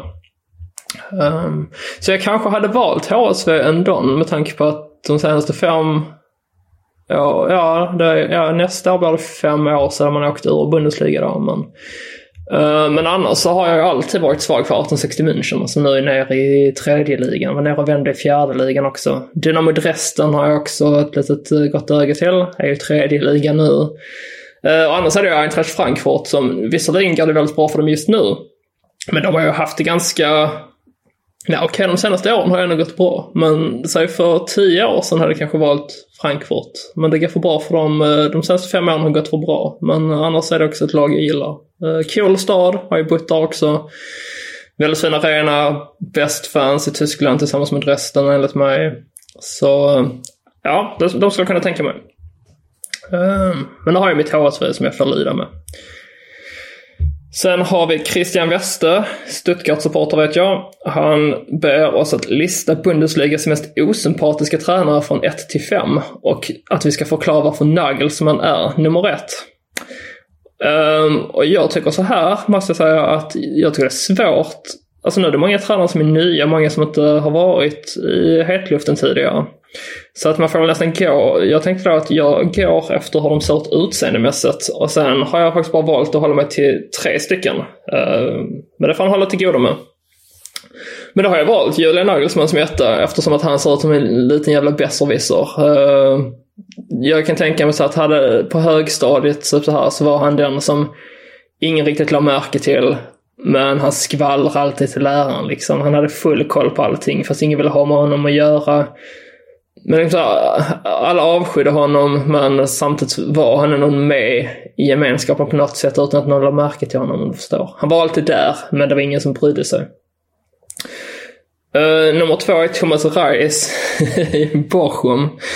Jag vet inte, han ser ut som en sån barsk gubbe som sitter på en busshållplats och är irriterad och klagar liksom, bussen är försenad, de har höjt prisen på kebab där borta, det är för mycket folk, det är för varmt idag. Jag kan säga att han liksom bara sitter där och klagar och är otrevligt. Ungdomarna de ska inte väsna så mycket, de ska sitta still och det var bättre för. Sen Urs Fischer vet jag inte, jag tycker det är en skicklig tränare, men det är någonting med hans utseende som jag har lite, jag vet inte, han känns lömsk, han känns elak. Det känns som han är beväpnad med en pistol och han är rädd. Han skulle absolut kunna tänka sig att använda den. Men det är lite mer det här att han liksom tar fram den och viftar med den lite, visar den, ska skrämma, vill ha makt. Men har inte så mycket att komma med egentligen. Så han behöver det här materiella för att framhäva sig själv. Och jag ska säga att jag har bara gjort den här listan, men jag har inte alls tänkt på varför de skulle vara det här. Så detta har jag bara hittat på nu på rak arm. Men det är väl så man ska köra. Har du något att tillägga? Ja, jävlar vilken lista. Nej, alltså jag vet inte ens om jag kan komma med en sån här bra lista som du kom med här nu. Nej, den var lurig. En tränare jag kommer på som jag tycker känns lurig och lite svår att läsa av, det är André Breitenreiter. Det är någonting med honom, jag vet inte. Jag vet inte, jag har svårt att placera honom. Han ska inte vara tränare i Bundesliga. Det kanske är just det, jag vet inte om man ska vara hård. Rolig fråga, men jag kommer tyvärr inte med något klockrent svar där. Nej, vi får nöja oss med min lista då. Oskar Harrison, han har en fråga som eller han ber oss rättare sagt att vi ska förutspå svenskarnas säsong. Svenskarnas säsong, ja. Jag tänker då i den tyska fotbollen. Och som jag var inne på tidigare så har vi 3 stycken i Bundesliga. Och sen har vi faktiskt 1, 2, 3, 4, 5, 6, 7, 8, 9, hela 10 stycken i Schweiz just nu. Och sen lämnade Gustav Nilsson VM Wiesbaden nyligen, så att han är inte kvar. Så att jag tänker att vi kör på de här 10 då. Som jag kanske säger namnet, så får du säga vad du tänker på direkt. Så vi kan försöka hålla det ganska kort. Precis, det tycker jag också. Emil Forsberg. Stabilt, gör sina minuter, tillför fortfarande med sin rutin, men inget utöver det vanliga. Nej, en helt okej säsong. Yes. Mattias Warnberg, Wolfsburg. Överraskning, kommer bli omdiskuterad, kommer skrivas mycket om och även hyllas av tränaren Niko Kovac. Sebastian Andersson, Köln. Kommer inte spela i Bundesliga. Nej, så honom skippar vi. Branimir Hrgota, Greuther Fürth. Har vi faktiskt en väldigt intressant spelare, för jag trodde inte han skulle vara kvar i Greuther Fürth vid det här laget. Nej, och det får vi fortsätta. Transferfönstret är ju öppet och det har ju ryktats mycket har Kicke skrivit och så vi får se hur det blir det. Men jag tror han kommer fortsätta vara en viktig pjäs för ett Greuther Fürth som har det tufft. Så det ska bli spännande att se. Och där kan vi ju direkt slänga in Linde då, som kommer vara en given pjäs där bak som är viktig för laget framöver. Ja, absolut. Jag bara kommer att tänka på Hrgota. Tänkte honom i Dortmund eller någon utlånad dit? Det hade varit jävligt häftigt och coolt. Han kan ju lägga straffar i alla fall. Ja, det kan han verkligen göra. Det behöver de. Någon som kan göra det. Andreas Linde till där, han är ju också Greuther Fürth och har ju tagit över som första målvakt. Sen har vi väl det senaste nu förvärvet i Tyskland, tror jag, här, Oskar Wilhelmsson som gick från IFK Göteborg till Darmstadt. Det blir intressant. Jag kan inte så mycket om Wilhelmsson sedan tidigare. Darmstadt är ju ett lag som överraskade många när de väl gick upp till Bundesliga. Jag hoppas väl på en stabil insats där. Inget som kommer precis skriva stora rubriker, men hoppas att han får sina minuter och får den speltid han förtjänar. Han är ju jäkligt ung, ska jag säga. Så han är 17-18 bast, 18 kanske. Så att det är också en spelare som har framtiden framför sig. Men det verkar som att Darmstadt tror mycket på honom. Precis. En annan i Darmstadt är Thomas Isherwood. Känns som att det kanske är en av de mest bortglömda svenskarna i fotbolls-Europa. Det skrivs väldigt lite om honom i svensk press. Ja, och jag har varit väldigt tydlig. Alltså när Darmstadt överraskade där nästan gick upp förra säsongen. Om de hade gjort det och man hade haft Isherwood som var en viktig pjäs. Han är ju tyvärr skadad just nu, men då hade jag tyckt att han borde vara aktuell för svenska landslaget. Så bra han varit i ett Zweite Bundesliga. Nej, men det kan jag hålla med. Han bildade ett väldigt fint mittbackspar med gamla HSV-spelaren Patrick Pfeiffer. Får se om de kanske kan vara med och utmana i toppen i år igen. Det finns ju inte lika många konkurrenter nu. Kristoffer Petersson som är Fortuna Düsseldorf. Nätade i kuppen nu senast. Bytte tröjnummer också, så jag. Ja. Han är lurig. Han har spetskvaliteter men har haft lite svårt med tränare och lite så. Har ju till och med dragit på sig rött kort under åren och svajigt. Så jag hoppas på en lite mer stabilitet i det hela. Känns som det kan vara väldigt så här, alltså han har väl bytt till tröja nummer 8 från nummer 12 till 8. Men det känns väl som det fortsatt just nu i alla fall är lite så att han kommer att vara lite in och ut och starta 11, men kommer väl spela i princip varje match, tror jag. Sen förflyttar vi oss från Düsseldorf. Nu känns det som att vi har kört länge. Blir man vilsen i huvudet här. Från Düsseldorf till Hamburg där vi har Erik Schmidt som representerar St. Pauli. Och han gjorde också faktiskt mål nu senast i cupspelet och given pjäs i Pauli. Spännande spelare som jag hoppas fortsätter på den här inslagna vägen att ta för sig mera och har även kommit in i Kickers 11 då och då, så positiv utveckling. Varit en del skadedrabbad ska sägas, men tyvärr. För han var frisk nu så är han ju en av ligans bättre defensiva mittfältare, skulle jag säga. Svante Ingelsson och Nils Fröling, båda två i Hansa Rostock. Ingelsson har ju även där varit mycket med och haft sina rubriker, gjort det väldigt bra. Känns som han har tagit en starttröja den här säsongen. Han kommer nog ta nästa steg där och han uppmärksammas väldigt mycket också i tysk press. Fröling gjorde ju fina inhopp förra säsongen och spelar också en hel del minuter, så jag tror ändå på en positiv utveckling fortsatt där för båda herrarna i Hansa. Ja, men jag håller med. Det känns som att Ingelsson framförallt har spelat in sig. Fröling knackar fortfarande lite på dörren, men han är inte långt ifrån att ta en startplats han också. Så två spännande spelare. Sen har vi ju ytterligare två spelare då, som jag inte tror jag kommer att få säga så mycket av mer i Tyskland, och det är Marco Johansson i HSV och Oskar Linnér i Arminia Bielefeld. Båda två målvakter då. Nej, de har det betydligt tuffare, och i HSV-läget är det ju väldigt tydligt att svensken inte är inräknad. Nej, de vill göra så med honom. Han har varit och provtränat med en belgisk klubb, fick inte kontrakt. Har lite igång ganska mycket med Malmö. Förmodligen blir det så att de kommer bryta kontraktet med honom. Och så får vi se var han hamnar härnäst. Men han har ju gjort sitt i HSV i alla fall. Och samma sak med Oskar Linnér. Egentligen känns det som han blev utlånad till Sundsvall, vilket blev väldigt, väldigt misslyckat efter att han blev irriterad över att han inte får speltid, och sen bröt de kontraktet med honom, och sen dess så har det egentligen varit väldigt tyst kring honom. Snackades ett tag om att han var på väg till USA, men hände ingenting där. Så ja, nej, han har nu också gjort sitt i Bielefeld och förmodligen även Tyskland. Precis. Nu har vi 4 frågor kvar bara här. Vi har från Maximilian Borch som frågar vad talar för respektive emot att HSV kommer ta steget upp till Bundesliga. Och den kanske jag ska ta då. Det tycker jag.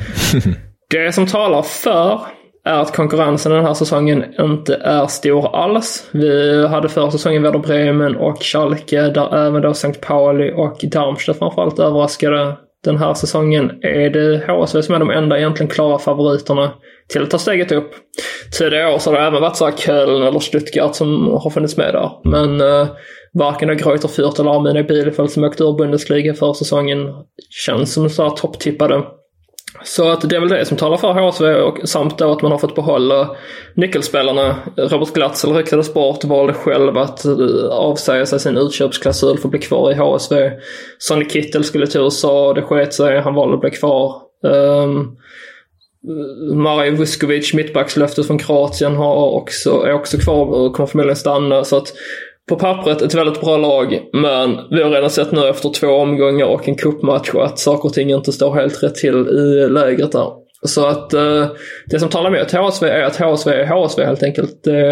Det vill sig aldrig riktigt. Så att förmodligen så kommer det skita sig i år också, men på pappret så ska man egentligen leka i hemligan. Så kan man väl säga. Sen har vi Kristoffer Alexandersen, en norrman, som kommer med en fråga som jag aktivt kommer välja att inte besvara fullt ut, för att han ber mig att förklara situationen i HSV med Bolt / Mutzel och så vidare. Och detta handlar då om ledningen i HSV, den sportsliga ledningen, där det just nu är väldigt stora problem. Där Jonas Bolt har varit en som är liksom ansiktet utåt för detta, men har jobbat tillsammans med han Mutzel då. De har inte kommit överens med varandra. Mutzel han fick ju sparken från klubben, men tog det vidare rättsligt. Eller han blev avstängd rättare sagt från sitt jobb liksom. Men han tog det vidare rättsligt och fick rätt, vilket innebär att han måste vara kvar i klubben. Och han ska nu liksom, det säkert som att han ska stämma då Bolt.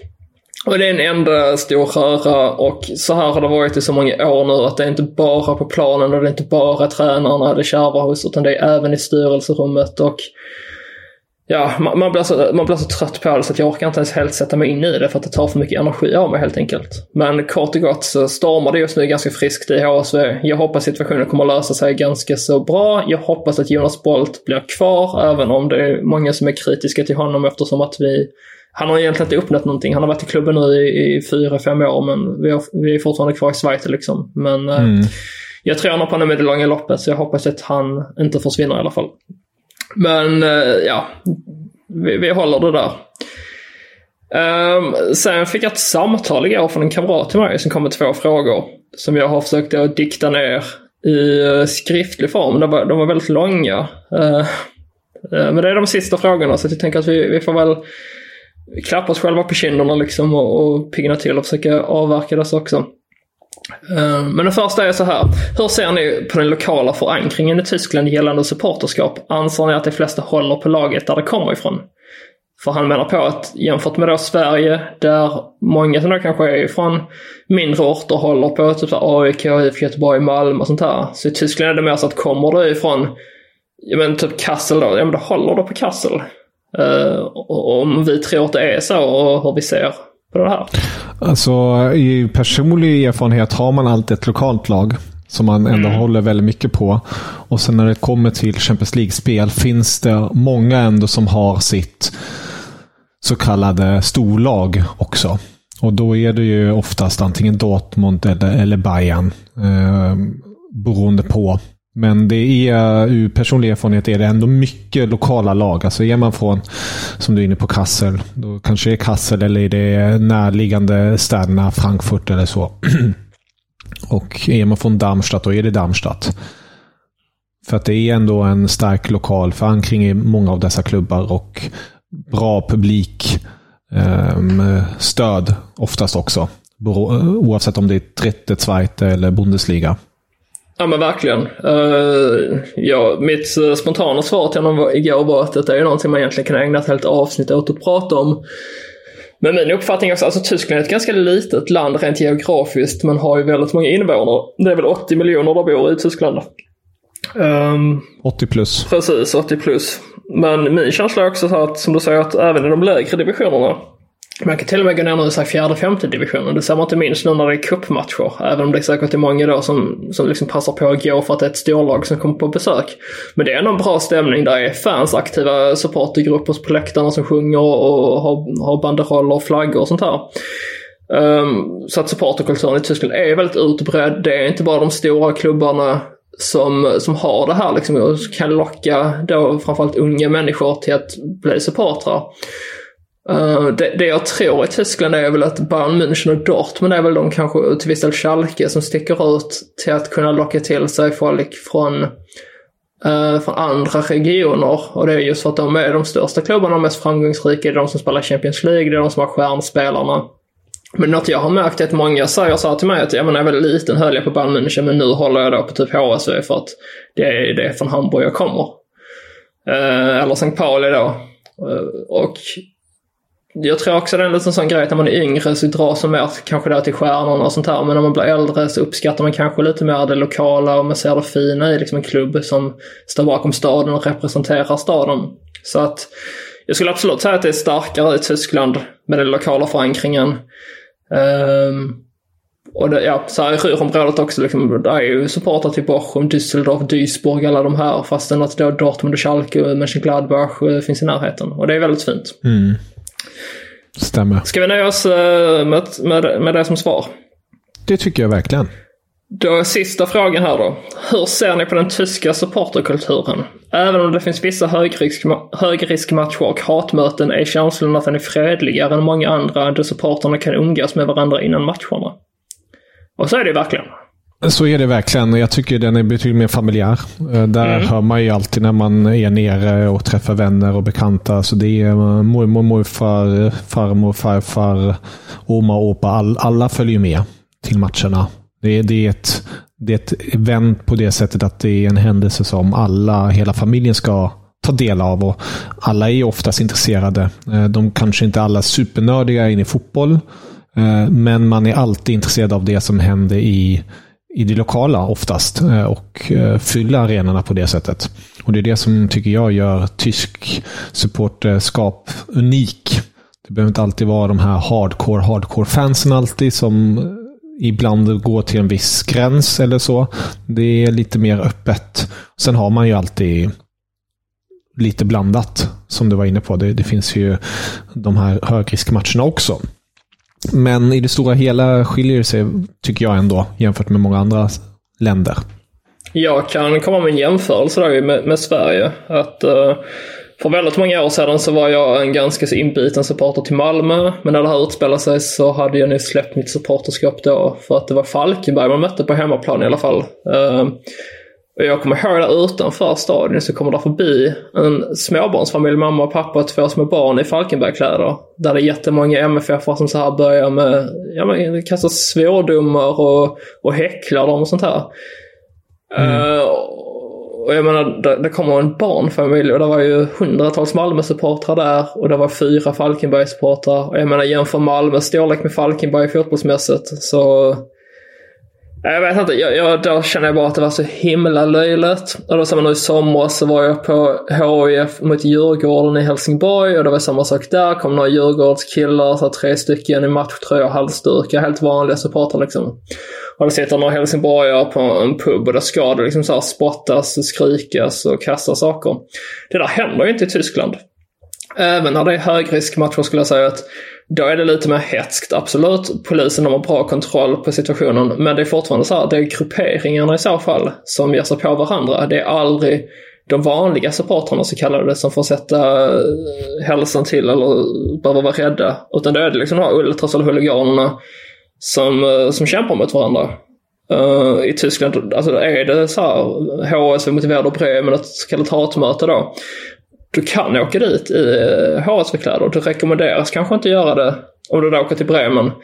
Men är du en helt vanlig support som kommer i en matchtröja, du kanske får någon glidning så här, men det är mer med glimten i ögat än vad det är hatiskt faktiskt.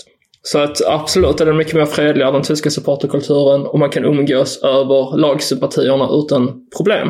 Och det tycker jag är väldigt fint också. Och någonting jag uppskattar mycket med den tyska fotbollen, tycker man ska värna om. Så att Ja, den tyska supporterkulturen, den är väl värd att bevara och väl värd att försvara och väl värd att älska. Det blir mina avslutande ord. Jag tänkte precis säga att det där var väldigt fina ord att avsluta det här rekordlånga avsnittet med. Men vi tyckte att det var viktigt att göra det här nu. Att ta tag i de här fina frågorna jag skickat in. Det uppskattas enormt mycket. Och ni får jättegärna i framtiden också skicka in frågor om ni har någonting på näthinnan eller tycker till eller så är det alltid öppet att skriva till oss på sociala medier, och så kommer vi senare i veckan också med lite annat gott och blandat. Yep. Men fram tills dess säger vi helt enkelt auf Wiedersehen, eller hur? Det gör vi. Tusen tack för alla era fina frågor. Detta blir en riktig rivstart. Men återigen, tusen tack och auf Wiedersehen. Guten Tag. Meine, es gibt 4 Fragen, 4 Antworten. Die Fragen, die stelle ich und die Antworten gebe ich auch. Da lache ich mir doch einen Arsch ab. An Stefan Effenberg kann man nicht zerbrechen. Ja. War das klar und deutlich?